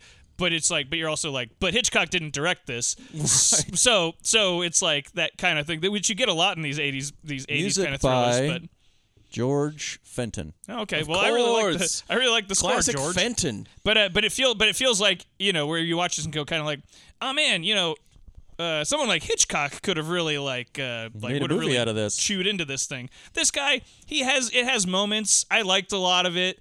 It's like one of those where I'm like, it's like I'm on the fence of like 2.5, 3, basically. So I'm not like, but I certainly didn't hate it. I was enjoying a lot of it. This movie lost me from like frame 1. The opening credits? The opening credits with the music and the like lighthouse thing, and I was just like, I like that shit. It's like 3 minutes, and I was just sort of, it's just one of those things where it's like, you know, you could do this during the movie or something, or at least maybe do it a couple of times, but don't do like 3 minutes of it. And it's just like, I mean, yeah, but it's too much. But it is like something I don't know. exactly like something you'd see in a Hitchcock movie, and even the effects that they use to achieve it are very similar. Where there's like this is during so they're rolling the cast and the crew and stuff during this, and so it's like this stylized sequence where like in the middle of the screen you have a beacon from a lighthouse that's spinning around, and then the light from the beacon of the lighthouse will shine on stuff in the background that will be parts like themes that turn up in the movie, flowers and fire and the book that says Freud on it, and you're like, whoa, boy, oh boy. But so like even in like the broad strokes that it like paints, it also feels like an old Hitchcock movie. Yeah, it's like doing it. It's really nerdy in the it's the way that it's trying to ape these. I'm kinds totally of movies. into that idea. On paper, that sounds great. In practice, this movie doesn't do any of that stuff well. Yeah. What if Brian De Palma had directed this, huh? It would not have been this boring. That's what I mean. I know. I didn't think the movie. I think the movie's like fitful. I think it's like really. It's like there's parts where you're like, Jesus Christ, and then I was like parts where I go, oh, but it was just like, man, cut out a lot. Like it just needed to be like just like a tight hour 45, and maybe you'd have something. I would have liked it then. I think it's not without its visual style. I think it's fun. I mean, it's like one of those dumb thrillers. I like how it sets up all the shit that at the end, you know, when they drive out there and there's the bump in the road. Yeah. That's so and you know the fucking the rickety, you know, walkway around the lighthouse and shit. You know, and I like that because they show up at the lighthouse in the middle, and you're like, they're gonna do that. The climax is gonna be at the lighthouse. And climax is gonna be at the lighthouse. I like that it did. It's like it was disappointing. It's like how in No Mercy, you're like, oh, there'll probably be a gator at the end of this movie, and then there's not, and you're kind of like, well, so I would have liked. At least they did it. Like, I mean, like what? Yeah. No. This movie's gonna end on dry land. You go, oh, well, it doesn't seem okay. But that's the thing. I like all that corny shit. I liked all that shit at the end of the movie, where all that stuff sort of wraps up and pays off. Yeah. But the whole rest of the time, I'm like, the bump's gonna come back, and like, oh, okay. I think that I liked this movie more than I would have because the ending won me back. Like, you know, I like lost me a little, but then like once it started doing the machinations of like what her plot was and stuff, I was kind of like, okay, all right. And then when it got to the end where it's like just totally over the top, I was like, I mean, you're right. Where's this movie been the whole time? But I was also like, good enough. Yeah. I don't know. And also I did find it like there is actually like some of the sex scenes. You're like, oh, okay. Yeah, at least it's horny. This gets pretty horny. Yeah. Plus, it's got like 2 horny blonde women that are like hot for Richard Gere. Right. or one of them is maybe hot for him. One of them is for sure hot for him. Yeah. The one who he actually has sex with may or may not be. It's unclear. Well, anyway, so Richard Gere plays a psychiatrist. Has Richard Gere in a role that I think suits him a little bit better, maybe than No Mercy, because like I do think he's still the protagonist and you're supposed to root for him, but it's the kind of movie where it doesn't feel like that's as important, and so his smugness like suits this role a little bit better. I don't think that there's anybody to root for in this movie. Like, yeah, exactly. It's not like that kind of movie. Keith David, maybe Keith David, yeah, just because he's Keith David. Great. Yeah, and he's chewing the scenery so hard. He's literally chewing on a stick. Yeah, just really chewing into shit. Every time it cuts to a cutaway of him, even he's like rolling his eyes or something. I love it. I do like the line after he he confronts Gere in the courtroom after the insanity plea at the beginning. He's like, I'll stay out of your office and you stay out of mine. Yeah. That's who's the guy who plays his best friend, the lawyer? I like that guy a lot. Too. Yeah, there's a couple. I forget that guy, but I can't remember his name. He has two professional buddies, like one that's a lawyer and another that's like a psychological professional. Psychic. It's that kind of movie. Psychiatrist. Yeah. And they're both like his buddies, and they're both these deep schlubs. Yeah, and it's funny that he's like Richard Gere is palling around with the these other guy guys. is Paul Guilfoyle from he's Paul on Guilfoyle, CSI that's for the a long lawyer. time. That's the lawyer. Yeah, it's the other guy who I can't remember who he is. No, the guy who's lawyer friend is Paul Guilfoyle. Yeah, because he's like always great. He's always on the prowl in this movie. Every time he goes somewhere, he's like, "Look at all the babes here." He's like one of those. He's a homely guy, and Richard Gere is going like, "I live vicariously through your sex life, buddy." I love it. Like, okay. Sure. This guy's just getting laid all the time. I like the scene where He's a horny they creep. go to the one place and Gere sees his ex-wife. His ex-girlfriend. That's right. And Paul Guilfoyle is like, what's the statute of limitations on how long I gotta wait before I ask out my best friend's ex-girlfriend? I like that shit. I'm a hound dog. I would love to make jokes with your buddies like, hey, what if I fucked your ex? And this guy, he goes, maybe 11 years. And this guy is like a 3 too. It's really funny seeing this guy just sort of going around being like swaggering around. Yeah, like, he makes me look extremely handsome. Yeah, do you think I got a shot with Uma? I bet I do. And you're like, what? What the fuck? Richard Gere is like I'm 5'2". He's got like the Bruce McGill in Last Boy Scout syndrome, where he's talking about the finger scale. You know, you're like, what? Richard Gere is some kind of like workaholic too. It's sort of established Right. like that that part of the reason he doesn't have that this hunk of man doesn't have a woman is because he like is just too involved in his work or whatever. Yeah, I think he had some sort of bad relationship that he'd gotten on. Yeah, whatever. They don't really get into it too much. I think it's literally just that he's too obsessed with like his work and he cares too much. Because even at the beginning, he's like, I'm gonna take on this kid's case for free. Yeah. And you're kind of like, oh, he just can't get away from his work or whatever. Yeah. So he can't get a relationship except with the sister of one of his patients. Yeah. It's one of those things where right out of the gate when the plot starts unfolding, you're like, surely you recognize you're in some sort of jackpot here, right? This isn't a thing that happens, and he's like, this is just immediately just jackpot right out of the gate. Right. Yeah. This movie has a glossy stupidity to it that I really enjoyed. That's what I was looking for. That's what I enjoyed about it. I don't want to dumb. I don't want to overstate that how good or this movie is because it's not. But I liked it. Okay. Because I'm more like because I knew you, Matt. You were like fuck it. You didn't like it at all. No, I didn't. But I was like I find myself kind of enjoying this. Oh yeah. Despite it being sucky in the ways that movies like this from this period suck. You also have to keep in mind, and I'm sorry to keep spoiling the last movie that we're going to be talking about, but I watched that first. Right. And so everything that I watched after that was gravy. I watched Real McCoy that morning, and then I watched this that night, and I was basically like, well, masterpiece. Yeah, because I mean, at least like Kim Basinger is doing like some acting in this. Like it's funny. Sure. Like she's fun in this. She gets to do all kinds of I'm not different saying things. that this is Real McCoy bad. Nobody's saying that. But it is not a good movie. And it only gets good at the end, and by that point, I'm exhausted by boredom. It's too long. No, I mean almost any movie that's 2 hours and 10 minutes long is too long. But like this one is kind of like, come on now. That in itself almost felt like an homage to like a Hitchcock, because a Hitchcock movie like this would have been 2 hours and 10 I mean, minutes. it's like the Hitchcock movie. It's like, you're not. All right, I understand you're doing a thing. You're not Hitchcock. The Hitchcock ones that reminded me of most though are the ones are the ones that I don't like that much. Yeah, like, it wants to be Vertigo. What's the one with the psychoanalyst that blows his brains out at the end? Spellbound? Spellbound, I don't think. Is very good. Spellbound is Topaz. like a huge part of this. Topaz, oh my god. Topaz fucking sucks. Is that the one That's with the spy one. Sean Connery? No, that's Marnie. That's one I really like. Marnie, I couldn't finish. Oh, really? Yeah, I love that one. I couldn't get into it. It's pretty to look at, but I was like, but so there's a lot of those Hitchcock. Topaz, this reminded me of those Hitchcock ones. I mean, also Vertigo, obviously, right? Because of the setting and because of being a Vertigo ripoff. Because of being a Vertigo ripoff a little bit. Yeah. Me and Corey popped in. Just a digression here, but me and Corey popped in Topaz like 2 months ago, and we're like, we both got like well past the halfway mark of the movie, and we're like, have we seen this before? And then we both checked our letterboxes, and we had watched it like 8 months before. And we didn't remember jack shit about it. That's awesome. We barely remembered watching it. Because like a lot of like this, a nothing. And a lot of this movie reminds me of the final scene of Psycho.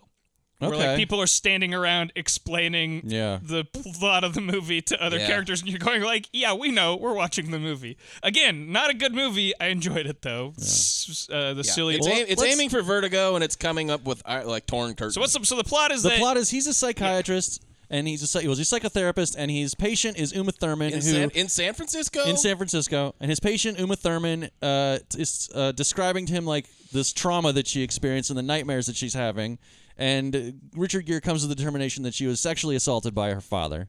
Yeah, and then he wants to talk to her sister because she says her sister wants him to talk to her sister. She's also like. It opens with this dream that she has, this dream she has about arranging flowers, and there's very specific flowers, and then that comes hilariously. And he like violets, violates, carnations, something, dumb Freudian wordplay. It is Freudian, literally Freudian, and another flower that I forget. And she says that her sister is gonna like back up her story, sort of, and like describe like what happened to them when they were kids.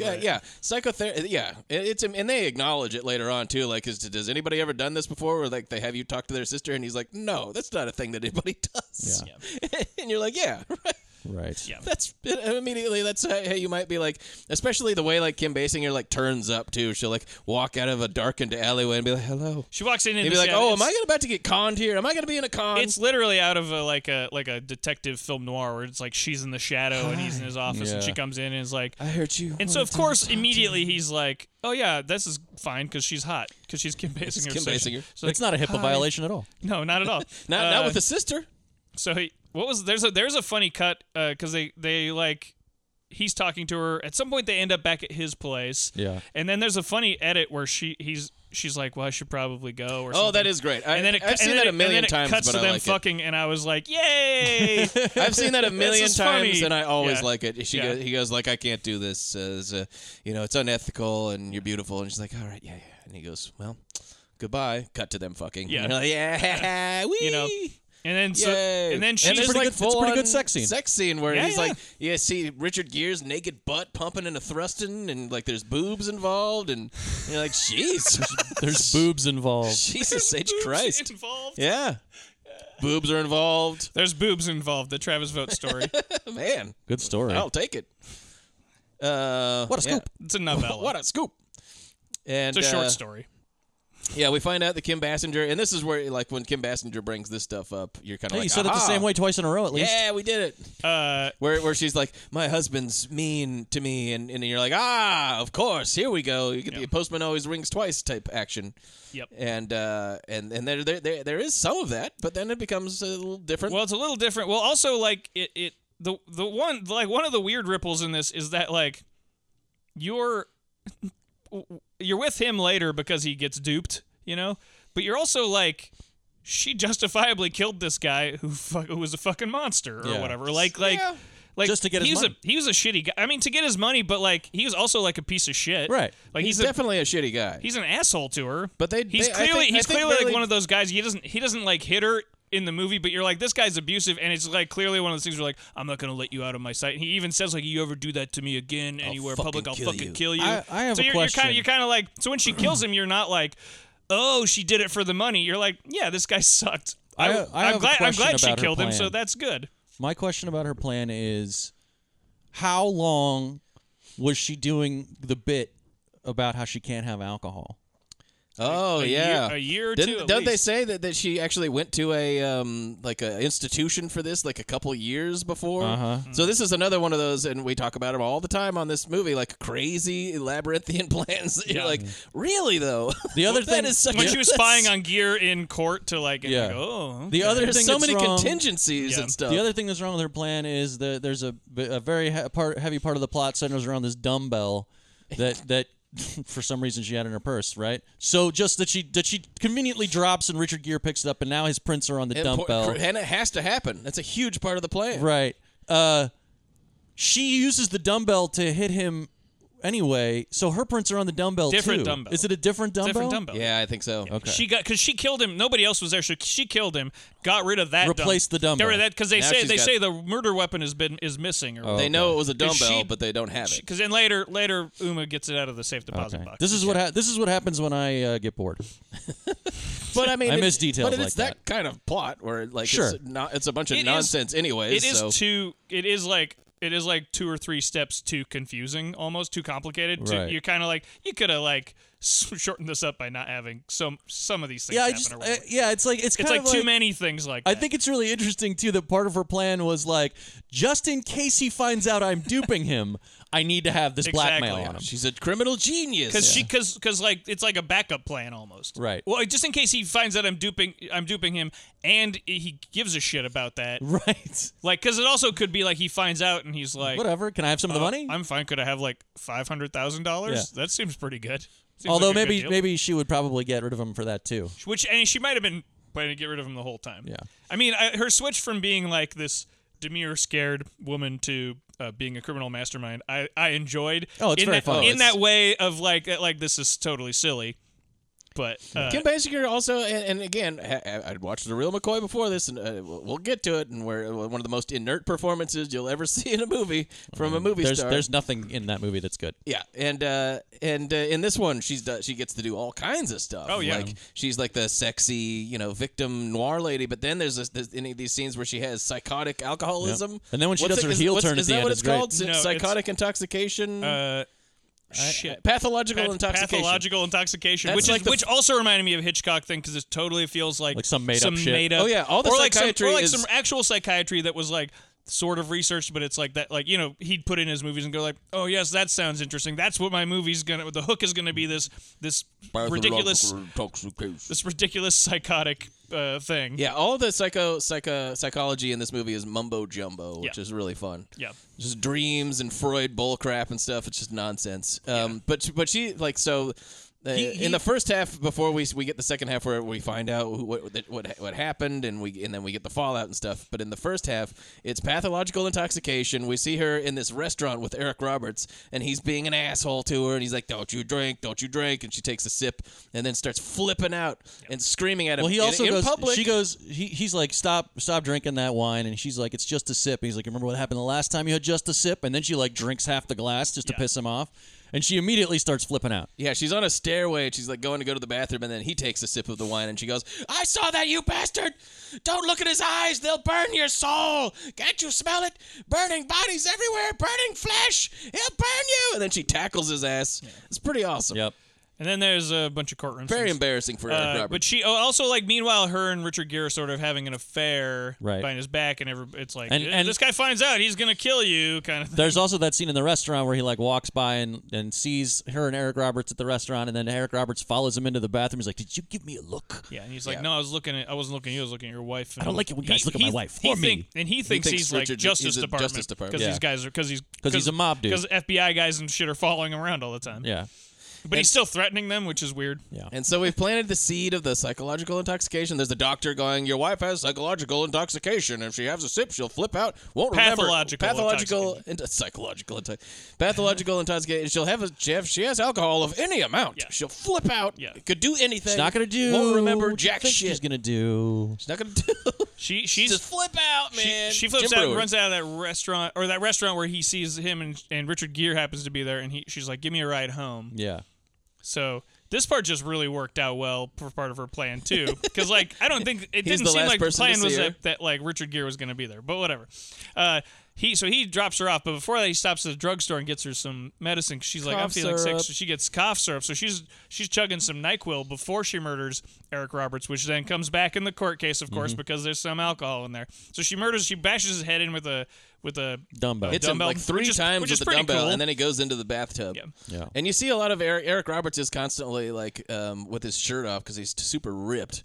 He's like ultimate ripped Roberts, and he'll always be like, "Take off your clothes. Yeah. I know you're cheating on me. Now take off your clothes." Yeah, it's not even that he knows you're cheating on me. He's just like he just makes her take off. He's his obviously clothes. a scumbag. Yeah, he's a piece of shit.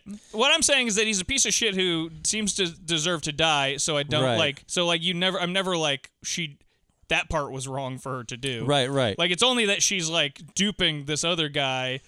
That she's gonna. I'm okay with that too. Really, but I mean, fuck him. But the way she plays it is just as a full-on villain. But she becomes a full-on villain at the end. Yeah, when she does her heel turn, it's really good. She might as well be like cackling, which is fun. But the whole time, I'm also like, yeah, but you weren't like totally a villain because that guy was a huge piece of shit. You did deserve to be not with that guy. And just once, I'd like to see this movie, not this specific movie, but this basic kind of movie, not told from the point of view of the idiot who's getting duped. Well, it's The Last Seduction where they did it once, right? And like so. But yeah, but I mean, seriously, like I always want to see that. It's like when I watch Body Heat, which is a very, very good movie. Sometimes I'm like, they should do this from Kathleen Turner's point of view. That would be cool. Yeah. Yeah. Well, you want to, or like Femme Fatale, which is a whole other thing, but still sort of mostly from her point of view. Yeah.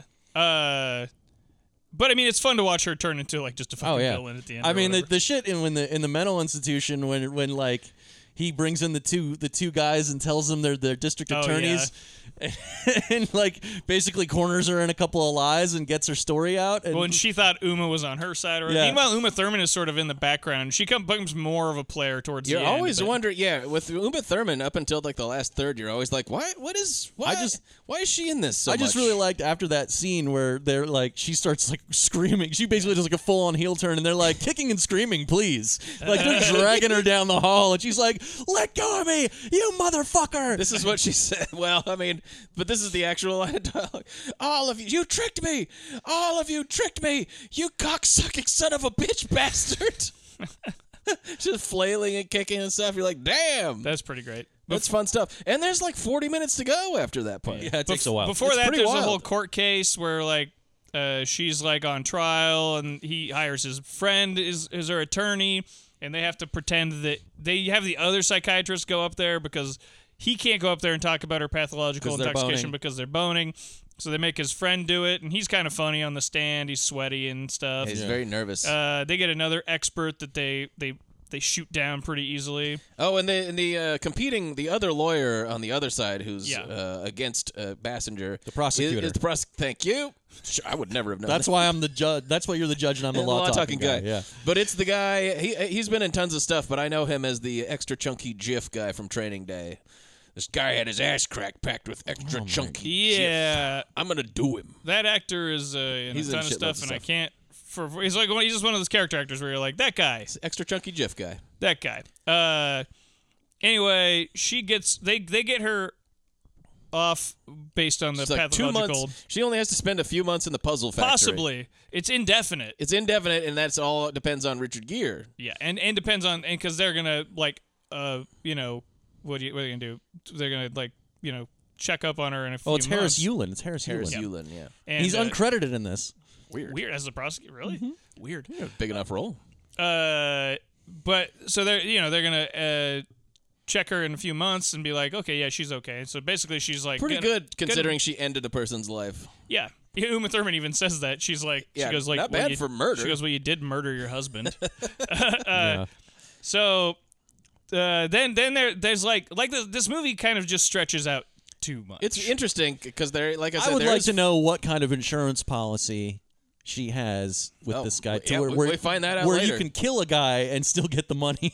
It's all in that, and they use the term double jeopardy. Yeah. So yay, but it's all in that sort of like. Well, it's supposed to understand how laws work, right? They're weird sometimes. It was like the money was supposed to go to somebody else. It was supposed to go to his brother, who, as Keith David puts it so colorfully.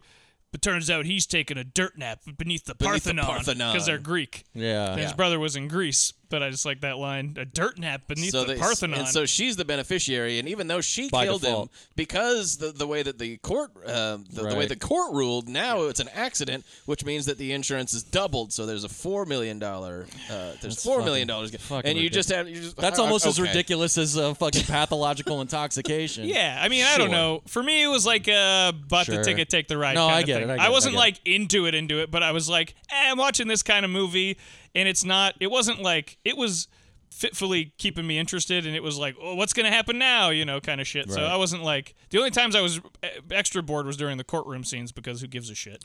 And then Just Kevin famously hates courtroom scenes. Keith David thinks the gear probably had something to do with this. Yeah. Yeah.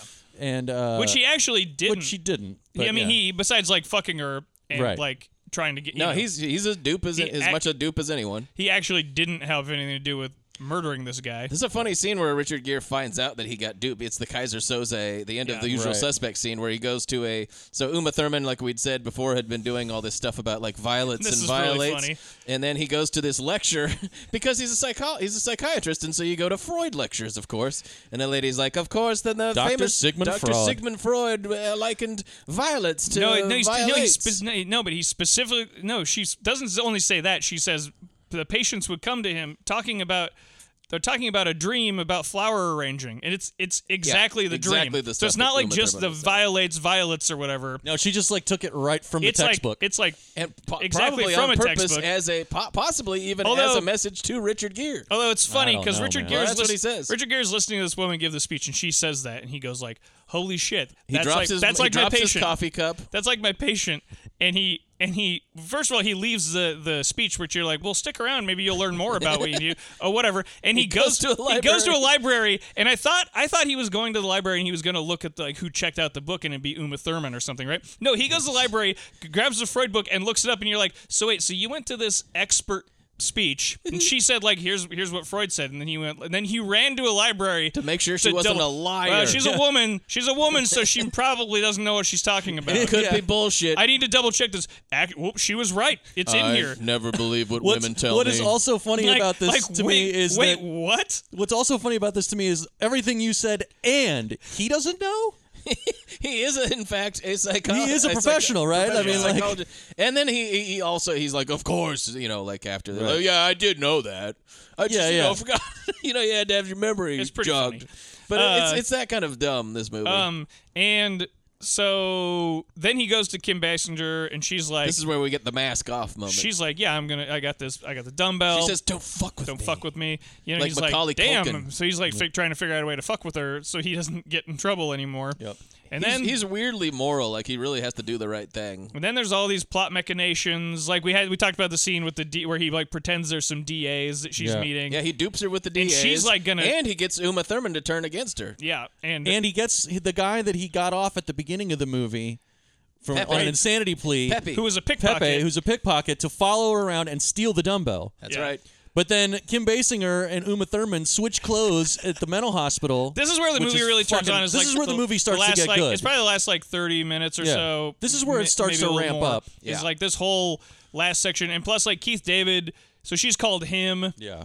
And he's at a crime scene, and he's like, his line is, "It's not one damn thing, it's another," or whatever. He's like one of those cops who just goes to crime scenes and is like shaking his head and complaining. Like, goddamn shame. Goddamn shame. He's wearing now it. what is it? Now what is it? What do you want? It's me on the phone. And he's so like great. He's fucking devouring every national treasure, line Keith David. Oh, 100%. Absolutely. But there's a scene where during the scene where the Pepe steals the dumbbell. The dumbbell. It need to be pointed out that they are on trolleys. Yeah, on the streetcar. On the streetcar, and one of the streetcars does have a Rice-A-Roni advertisement. Yes, it does. And I was like, that's the most San Francisco thing I've ever seen. Amazing. I did like scene where he pickpockets it from her. It's pretty cool. Yeah, he steals it. Hanging the bag. on the one trolley, and he steals it from the other one. Yeah, and then she kills him. No, she shoots him. She shoots him, which actually made me happy because I was like, "Oh man, that guy died." And then he's like, "No, well, he maybe died, but we don't see it in this movie anyway." Yeah. But then he's got a couple breaths left in him, and Richard Gere is like talks to him when he's getting wheeled into the ambulance, and he's like, "Here's where Kim Basinger is." And then the guy goes, "He's gonna be fine." And then I like the way he commandeers the ambulance too, the old style Ghostbusters ambulance, and he's like, "How fast can you get me across the bay?" And he gives the guy a bunch of money, and the guy's like, "Pretty fast." Pretty fucking fast. And then they're in the car, and as the ambulance gets to where they drop Richard Gere off, you hear the ambulance guy go, "Your buddy's gonna be okay." Yeah.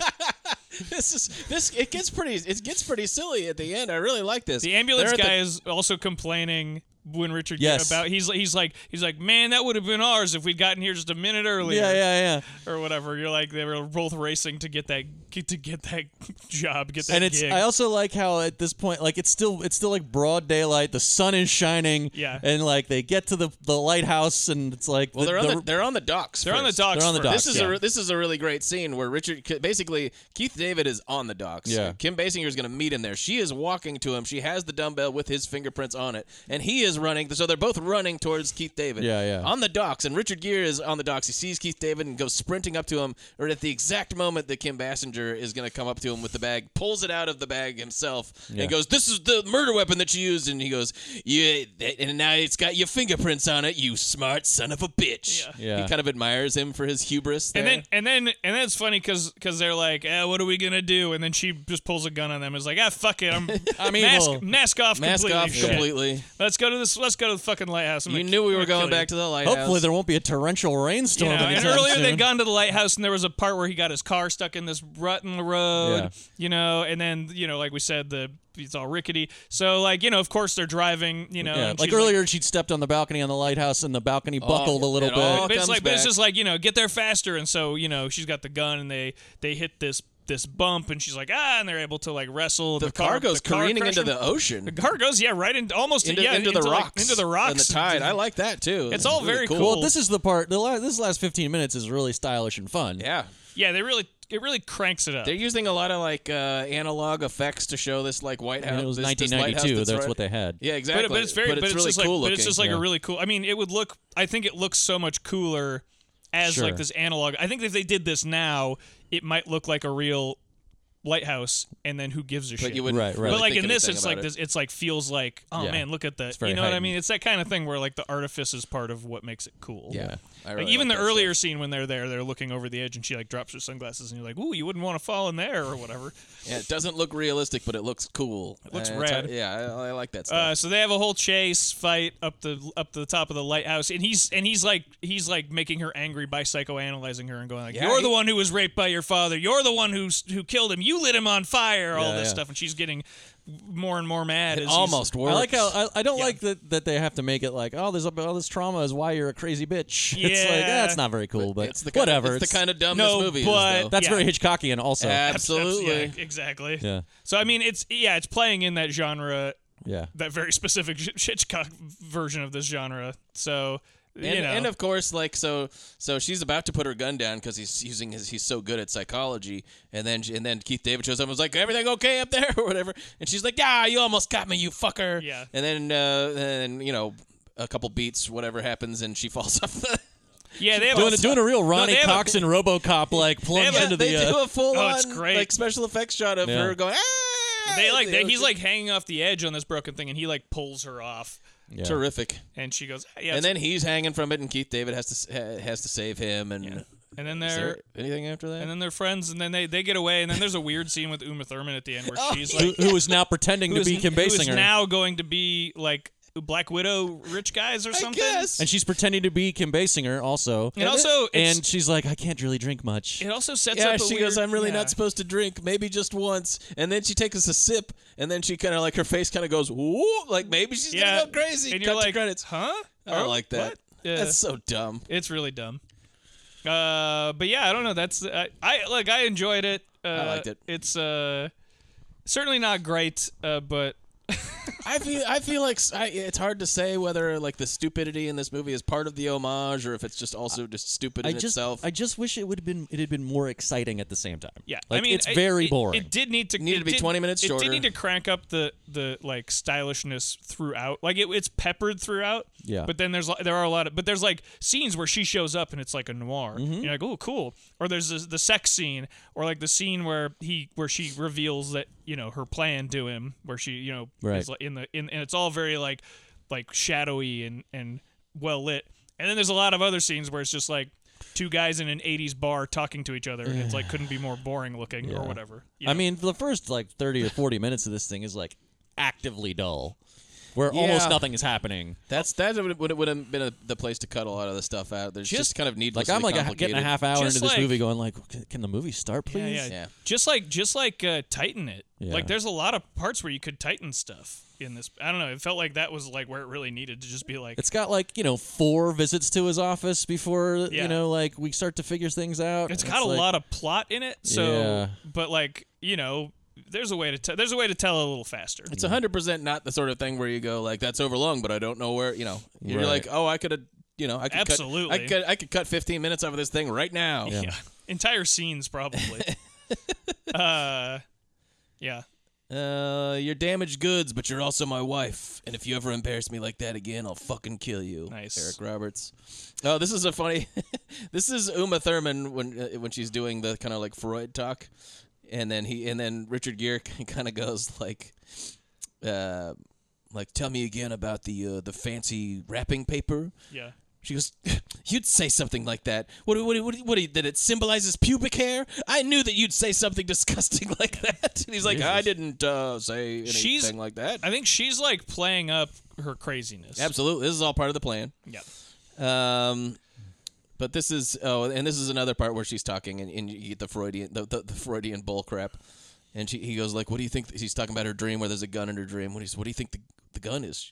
The gun is my surrogate penis. The safety being on is my ambivalence to the phallic fantasy. And the bullets are semen. Yeah. The bullets are semen. The bullets are amazing. semen. Well, okay then. That should have been the title of the movie. Well, that wraps everything up in a nice, neat little package. I'm sorry if it sounded sarcastic. The bullets are semen. The bullets are semen. Great. Ratings. 2.5 Judds. Very boring movie. It would have gone much lower if it weren't for the last 20 minutes. Pretty fun stuff there. Yeah, I've seen this like 4 times now, I think, over the years. Wow. Just because it's like one of those things where, like, 8 years will go by and I'll be like, remember finally how's this? All right. And then I just forget again. Hopefully this will be the last time. You never know with Matt Lynch. Yeah, right? I think you're at the halfway mark of watching this movie. I'm going to give it 3 Douglases, especially for that sex scene. Yeah. And I'm going to give it 10 out of 10 semen bullets. The bullets are semen. Yeah. And the bullets are semen. Okay. I'm going to give it 3.5 Judds. Wow. It probably is more of a 3 Judd sort of thing, but once again, I did watch The Real McCoy before this, and everything is like a breath of fresh air where you're like, a movie is trying to do a thing and mostly succeeding? Wow. Yeah. Kim Basinger is awake. Amazing. I mean, there's like I like all the flourish, like the opening stylized scene. I was just sort of like, neat, and I loved the ending. And then it's my kind of silly. Let's put it that way, like very very consistently silly in a fun sort of way. The way that I like a thing to be. Yep. I'm gonna give it 2.5 Douglases. I mean, for that sex scene, and then there's the Freudian stuff, but it's not that much. Like 2.5. Is he like that's pretty good? There's nudity in it. Richard Gere pumping and thrusting. Yeah, it's there are boobs involved. Boobs are involved. Yeah.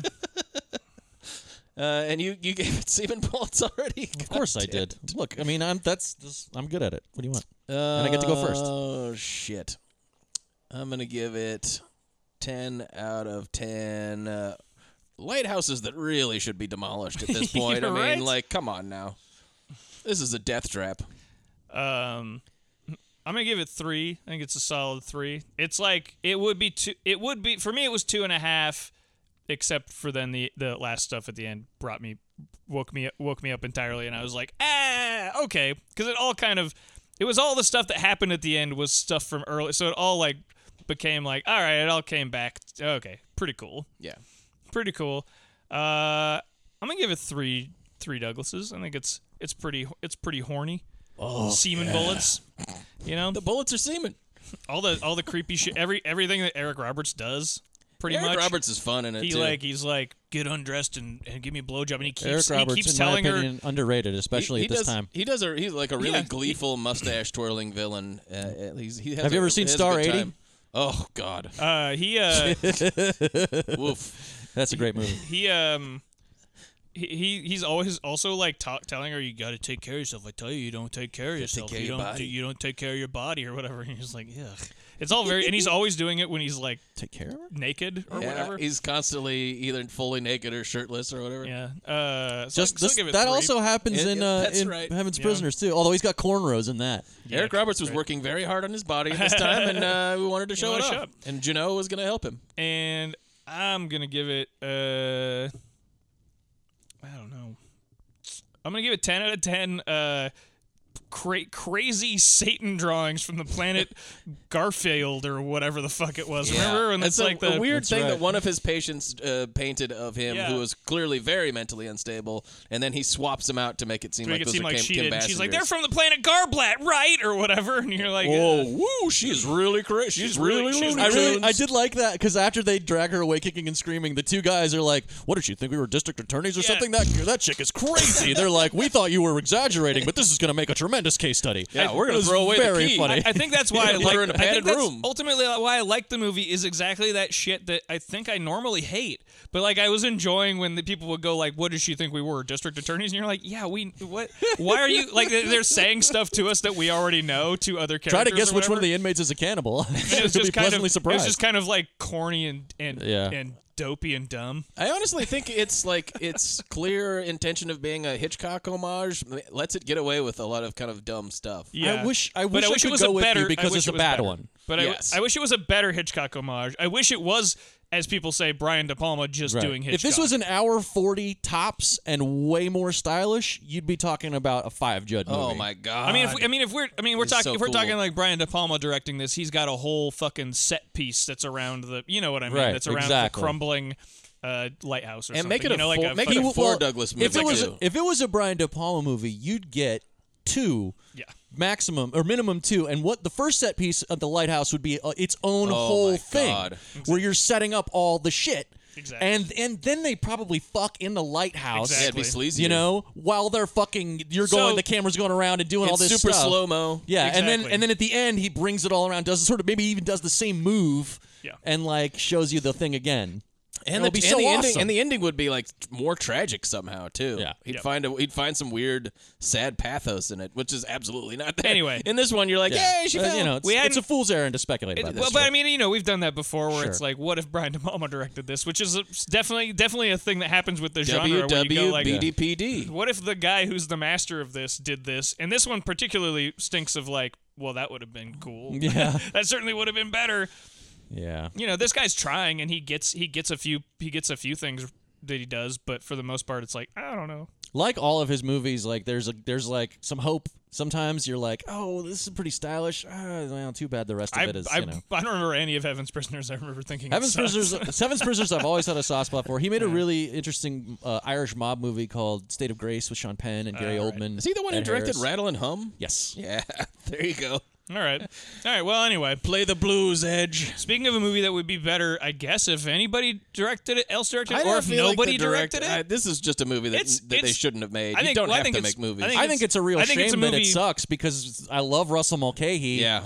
And this is fucking garbage. I think when you say it's a movie you didn't have to make, I think that's exactly the problem. Is that I think it ended up being a movie that they had to make. Oh, it was like one of those things. I don't know, but that's what it feels like, doesn't it? It feels like a movie made under duress. It feels like a movie where they were like, "Shit, well, we've got all these things lined up. Nobody wants to do this, but we have to because we've already, you know what I mean? Yeah. Like when heads are gonna roll if this movie doesn't get made. Like we have a release date. This movie has to get made because it feels like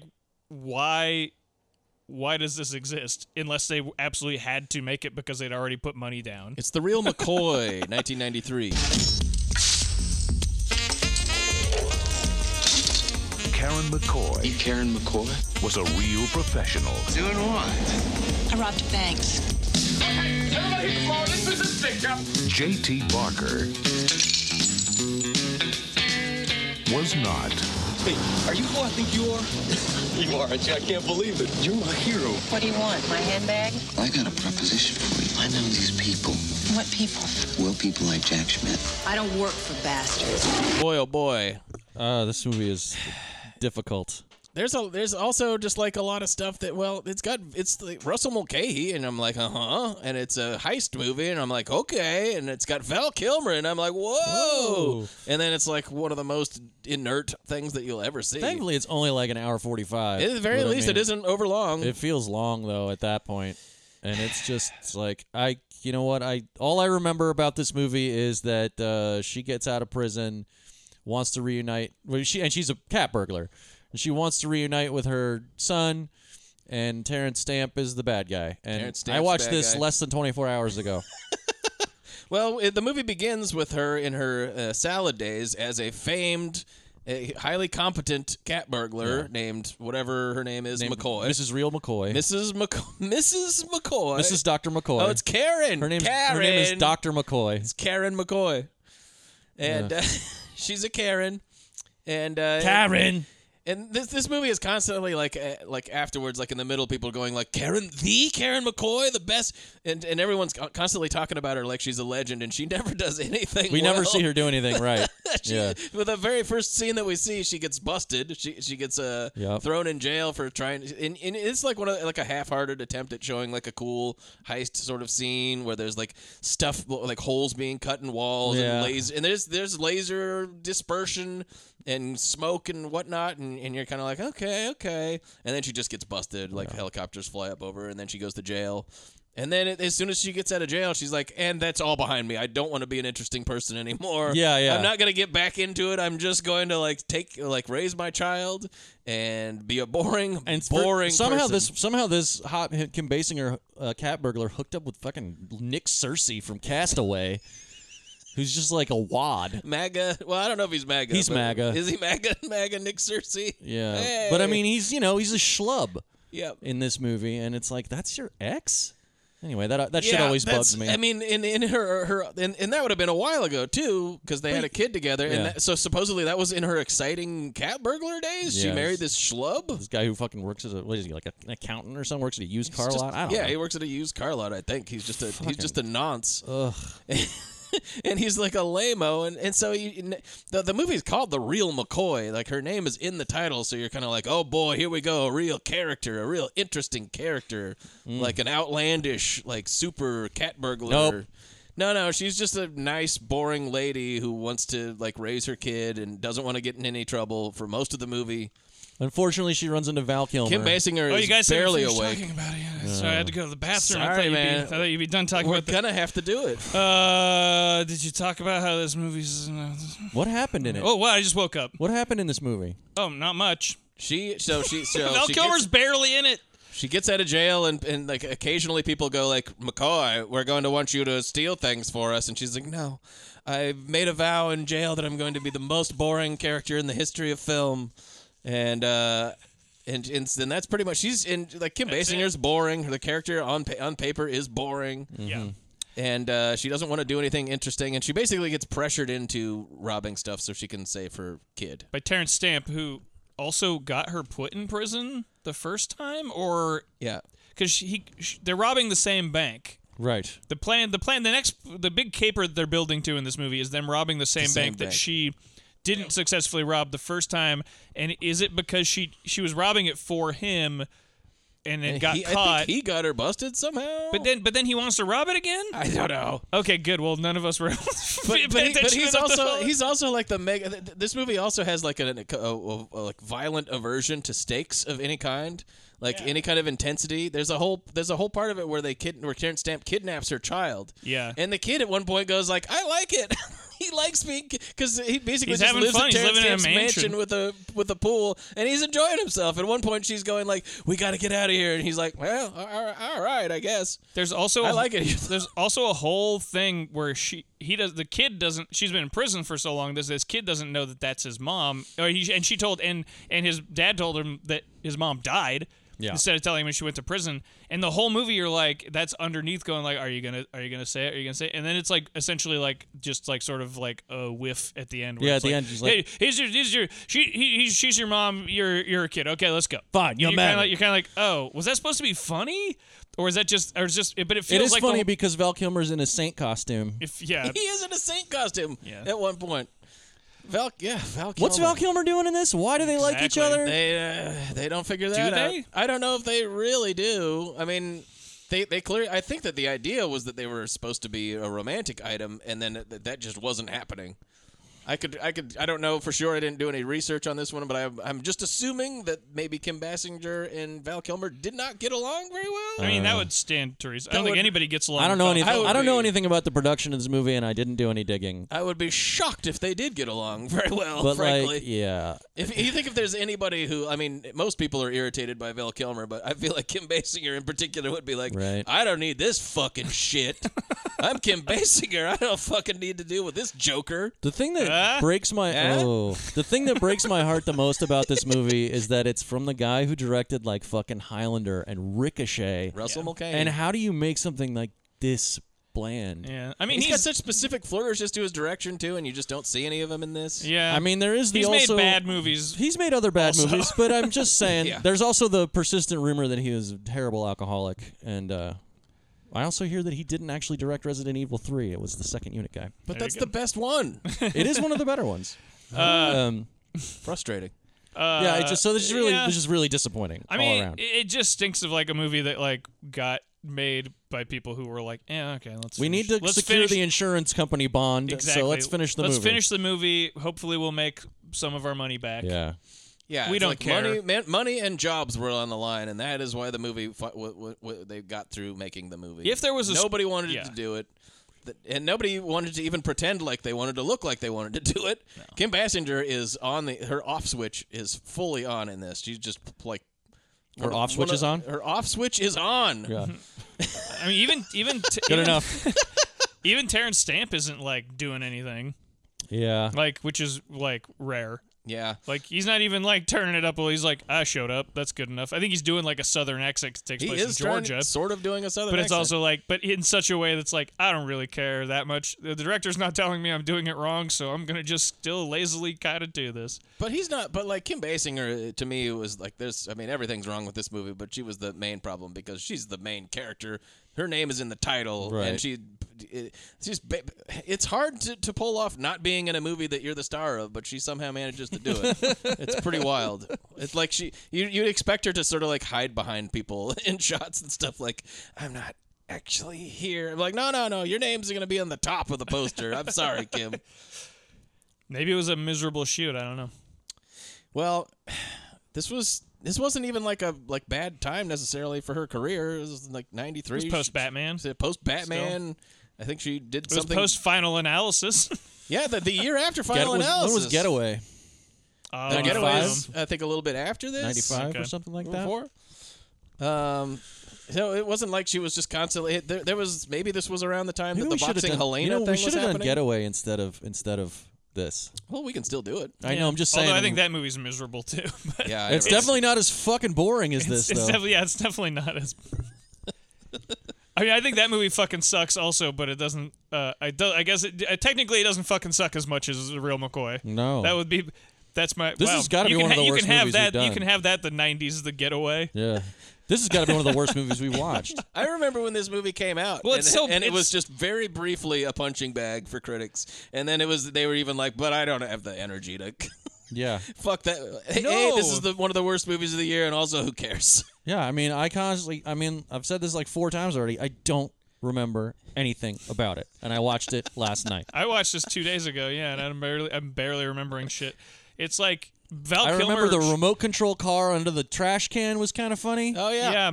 These little feints that maybe there was something in the screenplay that had some sort of appeal to it way earlier on. But even then, it's like I felt like I was watching a fucking TV pilot. But even then, Roger Ebert points out in his review, he's like, he names all these caper movies, and then is like, anyway, this movie is. It's like the people who saw that were like, what if we did that, but not as good? I'm paraphrasing, but essentially, like and you're kind of like, yeah. Even when you get to the caper scene, you're like. Okay, so now you're gonna do sort of just a caper scene. There's even the thermal lance. That's the most glaring they example. rip off. That's right. You know what, dude? I wrote the last time I watched this. I wrote about it on Letterboxd, and I had to look up that review to just remember if I'd seen this before. And I was like, oh, I mentioned the thermal lance then too, and I texted you guys about it last night, and I forgot about it until you just mentioned it right now. I think that there's a fantastic the balls on this movie to do the thermal lance thing. But there's a fantastic visual metaphor in this movie because they do the thermal lance scene, of course, from Thief, which we talked about in Michael Manuary, one of the best movies you'll ever see. Yeah. Oh no, don't remind me of that movie. But in Thief, when he begins it, the lance is like 30 feet long. Because he's using this whole, that's how you burn in this through the they steel. have like a stupid laser gun with it, a little tiny pipe attached. But there's still a little lance, but it's little. It's like 3 feet long. It's Yeah. like the lance is a little dick compared to the thief's Yeah. big dick. Like there's like a visual, like phallic matchup going on. They're like, I know we're not that good.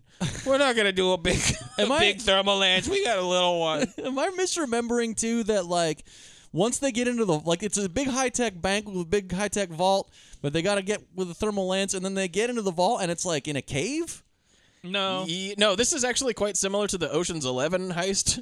There are actually some interesting parallels where they have to go into an elevator and then it takes you down to this super deep vault super vault that they have underneath there, and then they are using looped footage to distract underground people. and shit though. It is underground, yeah. There's an elevator. I remember the vault being just brown stone walls and stuff with money, just some stacks of money laying around. It isn't a vault. They open the door and there's just stacks of cash. Yeah. Inside the vault, shelves. after you've gotten through 3 or 4 doors. Yeah. So it's not like just money. It's not just money in a cave. That's what I remember it looking like. That would have been awesome. But whatever. Yeah. I mean, it's drab looking and stuff. Look, I'm not. I don't want to come to the defense of the real McCoy. No, certainly not. Too much. Can we get a fake McCoy in here, please? That would be more fun, probably. The real McCoy is very boring. I mean, she her whole plan is so she agrees to do this under duress to do this heist with Terrence Stamp and his thief team, and then her plan is to get them in there stealing the money and then lock them away in there. Yeah. So she locks them in the vault, and then gets away she's with gonna the go. money. And then she goes and steals a bunch of money from Terrence Stamp's house that he has or something. Yeah. And that's the very ending of the movie. And then also they go to Rio. Also throughout the chef from Ernest Goes to Camp is her parole officer who's a dick. That's right. And he maybe we could come to some sort of arrangement. He gets attacked by a tiger at some point, but he's sells her out to Terrence Stamp because he's a bad guy. And he gets attacked by tigers, and I think he gets killed at the end or something. Of course he doesn't. No, okay, because there's a bomb that goes off or something. He is as loathsome a creature as you can think of. This sleazy fat guy who's kind of hey, maybe you can do something for me, just super gross and taking advantage of this shitty situation that she's in. And so at the end, they go careening over. He's on the car, and they go careening over this fence into the tiger cage. That Terrence Stamp has. Yeah. And you're like, oh my God, he's going to get eaten by tigers. But of course not, because this isn't a kind of movie where things happen. And he turns up later on, and he's like, the tigers maybe got at him a little bit, but he's fine. But do they kill him at the end? No, she just knocks him out with a rifle butt. And then a bomb goes off, and she's like, they're like, what happened? Val Kilmer's like, what happened? Which is one of his 4 lines in the movie. And then she's like, nothing, let's go. Oh, and meanwhile, also Nick Searcy's trying to get money. He wants to get money from her because he's got some kind of he's some sort of sleazy car dealer or something, right? And he's got some kind of thing hanging over his head, and also she kidnaps their son, which I think he could just call the cops about. She kidnaps this because she's been in prison. It's kidnapping at the end when they take that kid. It's her to Rio. It's her son, but that's considered kidnapping because he could be yeah, my ex-wife who got out of prison kidnapped my son. And they'd be like, yeah, you're going back to prison. Fuck him, he's MAGA. Who cares? It's going to Rio. They're going to Rio. I'm not saying for him. I'm just saying maybe don't kidnap your fucking weird shitty son. Your weird shitty son. Do you want him to be raised by the most boring cat burglar of all time or the drippiest drip guy of all time? I'd honestly take the cat burglar, but tough choice. Tough choice. It is a surprisingly tough choice. Yeah, guy's probably got a TV at his house though. They've got TVs in Rio. There is an incredible. Everything's in Portuguese. He's gonna have to learn Portuguese though. That's not gonna be fun for him. And they're fascists now. Yeah, that's right. Well, not then. Not then.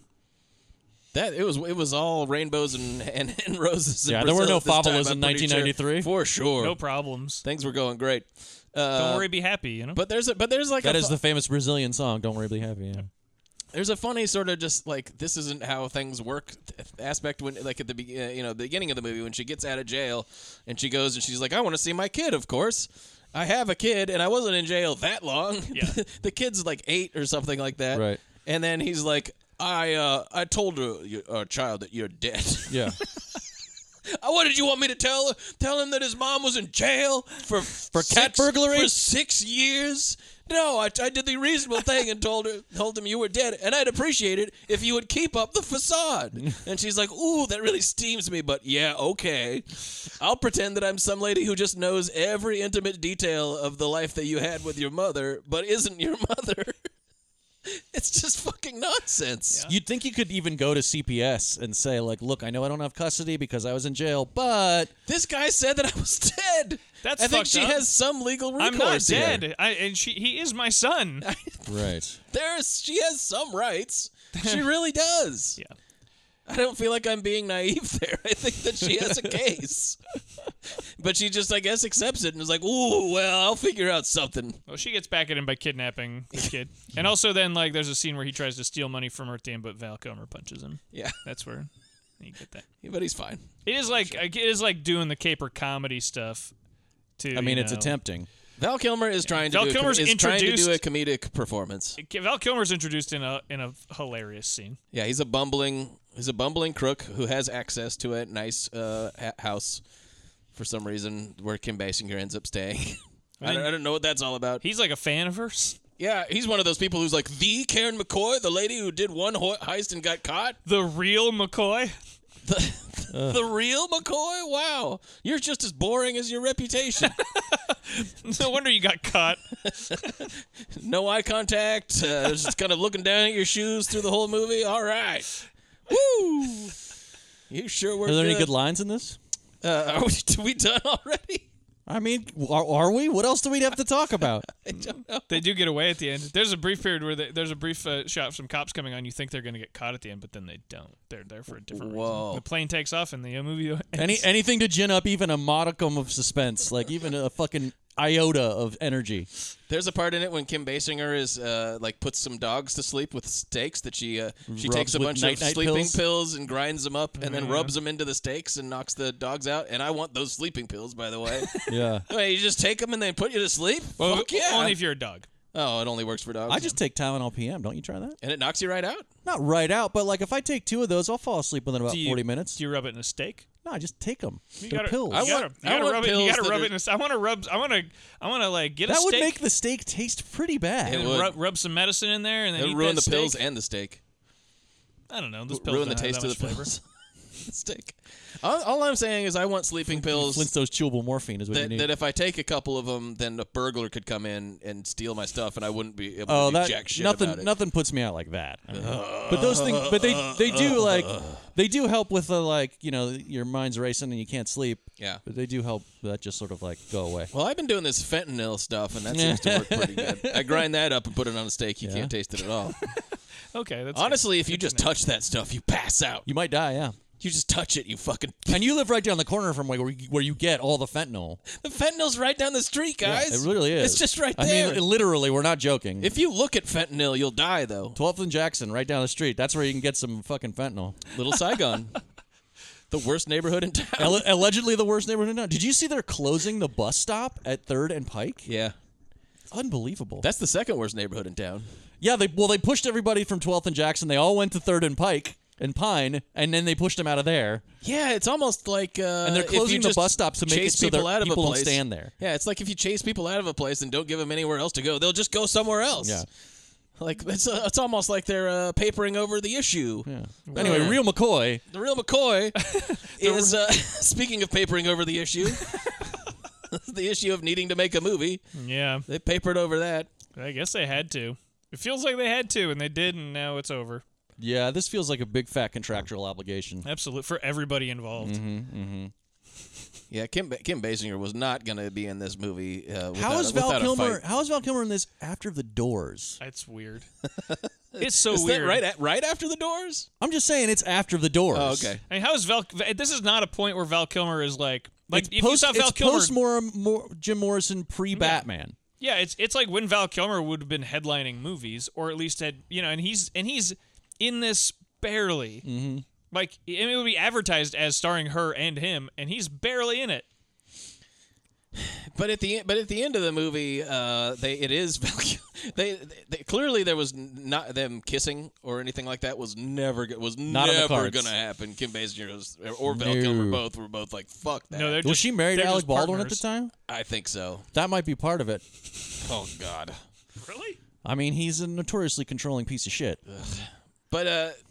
But yeah, there's a part when they're on the airplane going to Rio. There's even like a false sort of thing where like the cops show up and they're like, "Oh no, we're busted," and it turns out they're just putting an organ on there to fly to Rio for an organ. transplant. You remembered why the cops were there? I didn't even. Yeah, I've forgotten that. That's why, and it's like and then Val is sitting next to Kim, and then they kind of like sort of do a like shoulder hug.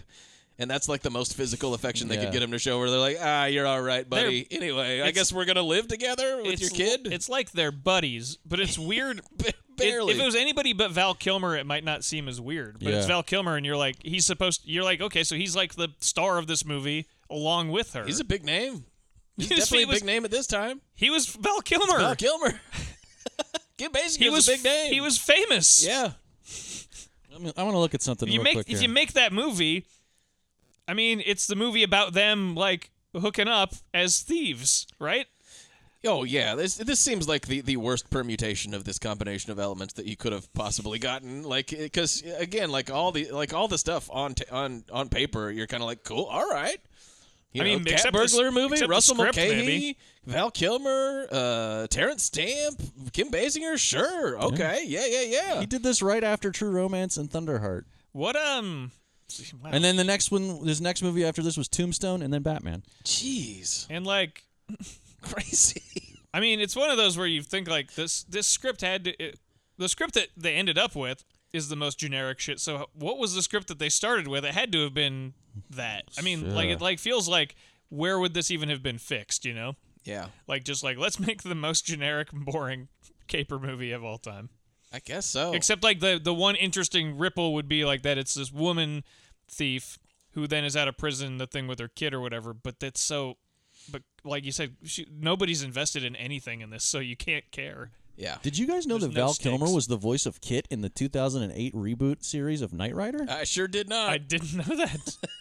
Oh, wow. Well, I'm glad we learned that. If we came out of Real McCoy with anything, it's that we now know that. Wow. So, I might actually watch an episode of that show just to see how that is. I'm sure the show is terrible, but I'm curious about how that works. I did want to point out that during this heist at the end, that she ends up flipping the script and taking the power back and locking he was up in the Terrence Jay and Stamp Silent Bob sequel with the tiny little. He plays Blunt Man. Mm-hmm. Oh God, I'm so sorry, guys. Oh, Val. But there's a like when they're robbing this huge Atlanta bank. The take is $18 million, and there's about 50 people on the crew. So it's like $18 million split 50 ways. Like we're all gonna be able to live for 6 months off of this. It's gonna be one of the bigger capers we ever did this year. It's tremendous. At least when Ocean's had 11 guys, they stole like $100 million. Yeah, yeah, exactly. I mean, even $1 million, $10 million each. Even $1 million is a lot of fucking money. I would like just to have if I could have please just $1 million, that would be fine. I could Can't even buy a house. I could live for the rest of my life off of yeah, that. Probably. Can't even buy a house with that much money. Don't need to buy a house. Don't need to buy a house. Oh, you're your own landlord. Just get a slightly nicer apartment and just spend the rest of my life not doing anything. Absolutely. I'd just stay in this apartment and literally not do anything for the rest of my life. Yeah, well, why would you? I mean, but also, at your pace, that's not going to be much time. So I could live it up. Yeah, you could really, you could really go nuts. Burning the candle at both ends. You maybe should buy a house. Yeah. Put us in your will, and then we can get the house when you're dead. All right. You guys are both in my will. We can do ghost tours. Yeah. Did he die here? No, he died somewhere else, but it's still haunted by the memories of him existing at all. He's like, do you like beer? Nice. All right, fine. We'll get to the lines. Please, I want to be done. Real Mac. It's a bad one like this only comes around once in a while. The Big McCoy? That's what we call it, the Big McCoy? We could call it the Big McCoy. The Huge McCoy. That seems like it's overselling The Last it. McCoy. The Last McCoy. The Last McCoy. This is just a line when she, the classic scene where she's getting out of jail and they're going through all the items that they have in their pockets or whatever. One prophylactic. Oh, is this before Is this before we find out that she's a woman? Is this when we find that out? I think so. Is this a gag? Because That's they right. go through our stuff and it's the condom. Maybe that makes it make sense because he that's what he goes. One condom ribbed, and she goes, "Guess I was ahead of my time." And he goes, "Is this for you or something?" And he goes, "I guess I was ahead of my time." And I go, "What?" Yeah, because I think at that point, I don't get it. I think at that point it hadn't been revealed that she's a woman, and then it's like, oh, what, a lady? Why does she have a condom? Is that like the gimmick of this movie? Is that what they thought was going to be enough to hold the whole movie on? Like, imagine a thief if a thief was a lady. Yes, because I really think that's been done before. Are you serious? You really think that? I think I can't think of any. That's it. That's all the movie has. That can't be right. That is. I What think if the it is. thief? Now imagine this. What if the thief Search was your a heart, lady? you know it to be I true. mean, I'm not disagreeing with you. I'm more just like, really? Yeah. That's terrible. And two, imagine if that lady didn't want to be there. Now you got something. All right. I don't even know what the context. That is a tremendous issue. Just like last thing, it's stupid to make a heist movie where the goal is I don't want to be in the heist. Yeah.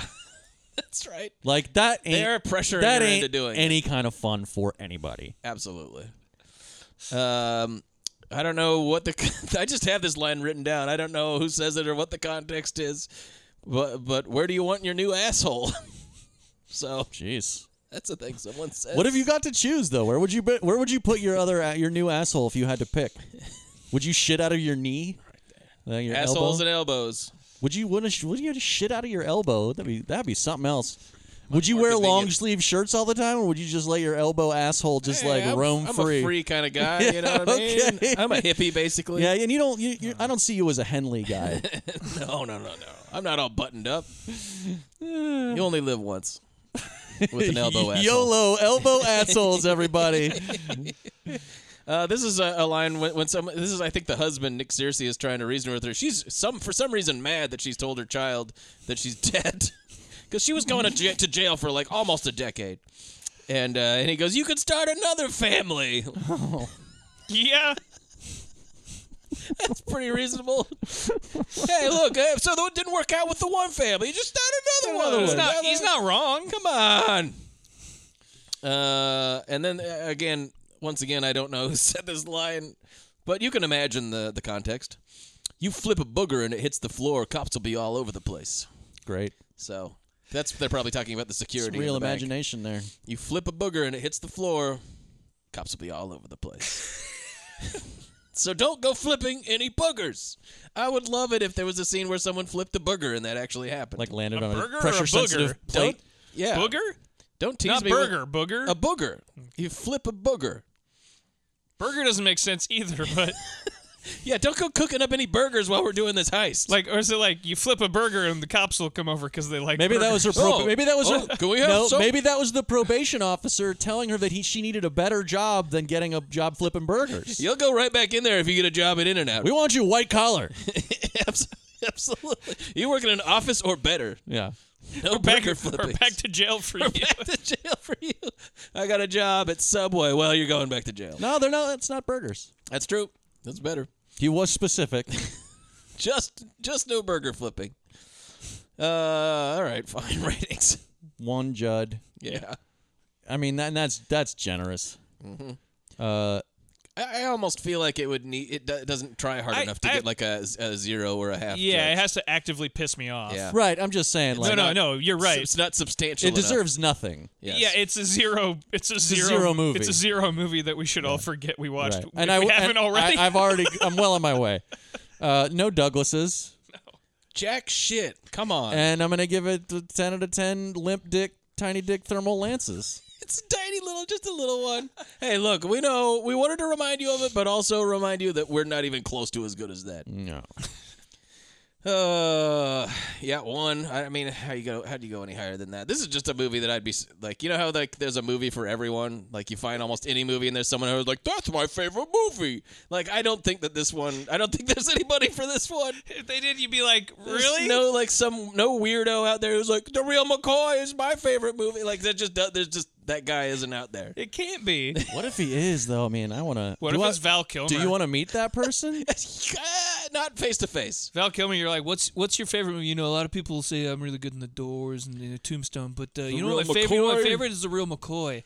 That was the one I really enjoyed working on. The things I enjoyed doing the most of my career: Shakespeare and the Real McCoy. W.C. Fields. The theater. Treading the boards He loves, and the Real McCoy. He loves doing Shakespeare. He's a theater. He's a theaterman. A theaterman? A theaterman. All right. All right, so that was yours. You did all yours? Yeah, I'm done. All right. You did I said one one, Judd, yeah. 0 Douglases, and I'm going to give it 10 out of 10 flicked boogers. Oh, man. Even though we don't get to see any. We don't get to. 1. Yeah, 1, because it didn't upset me, and it wasn't like actively trying to annoy me, so we still get 1 because it exists. Yeah, it's not like abrasive, I guess. No, it just sucks. It's just fucking... It really is. Like, it just you sits there. it was one of those movies that I can't stress enough that you keep watching and you're going like, nobody is holding a gun to your head. Yeah. You never have to make a movie. Yeah. Money, I guess. They did have to. They were contracts in some shit. way they did, but Yeah. nobody's life was at stake, I don't think. No. 0 Douglases, and give it 2 tigers that didn't completely eat that guy. They could have.